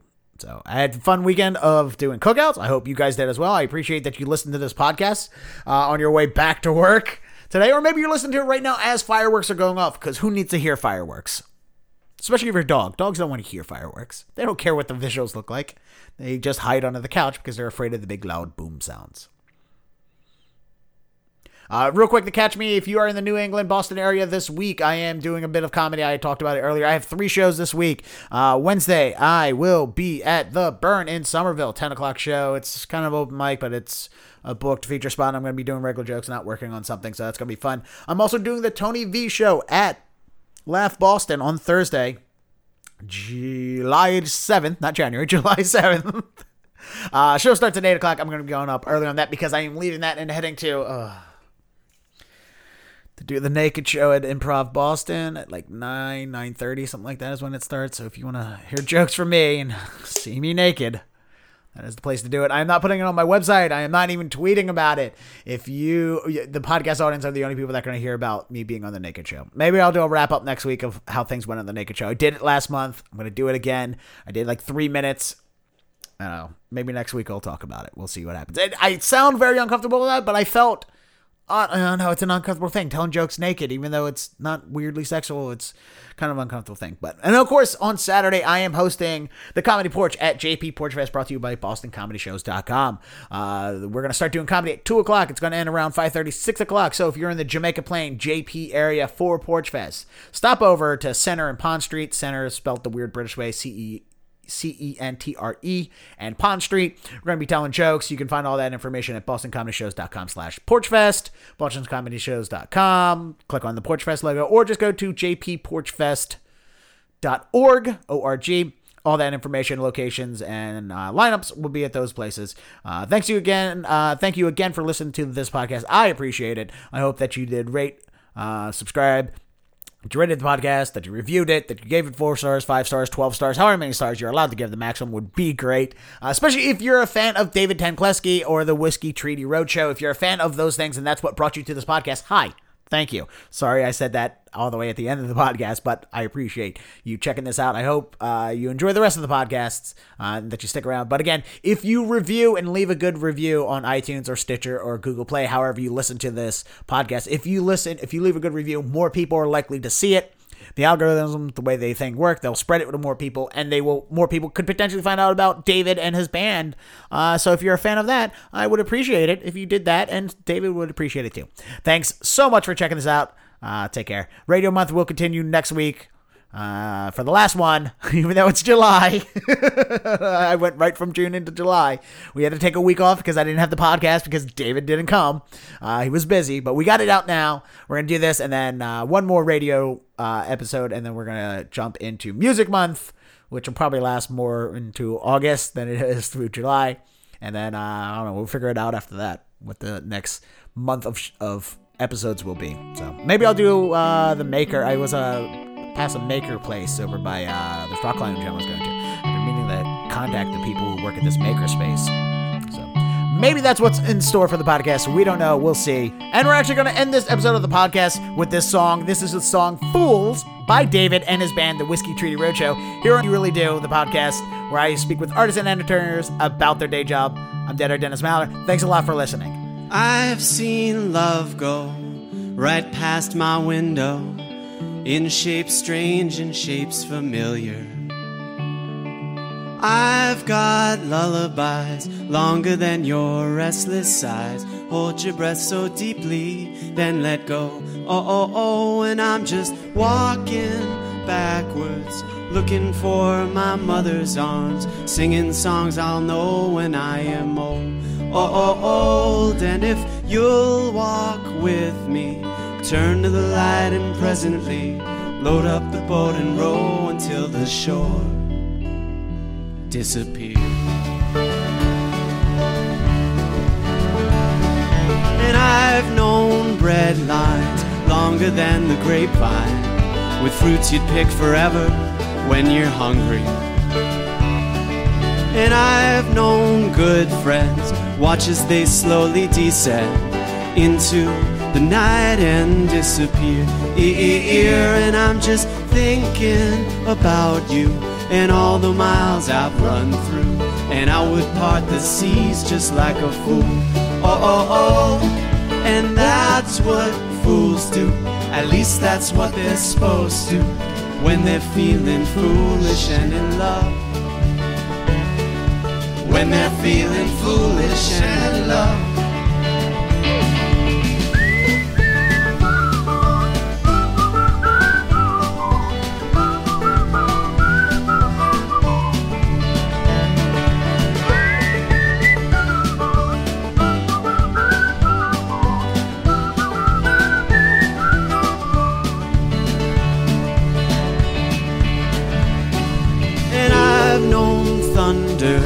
Over the ridge and under, load up the car and drive until it passes.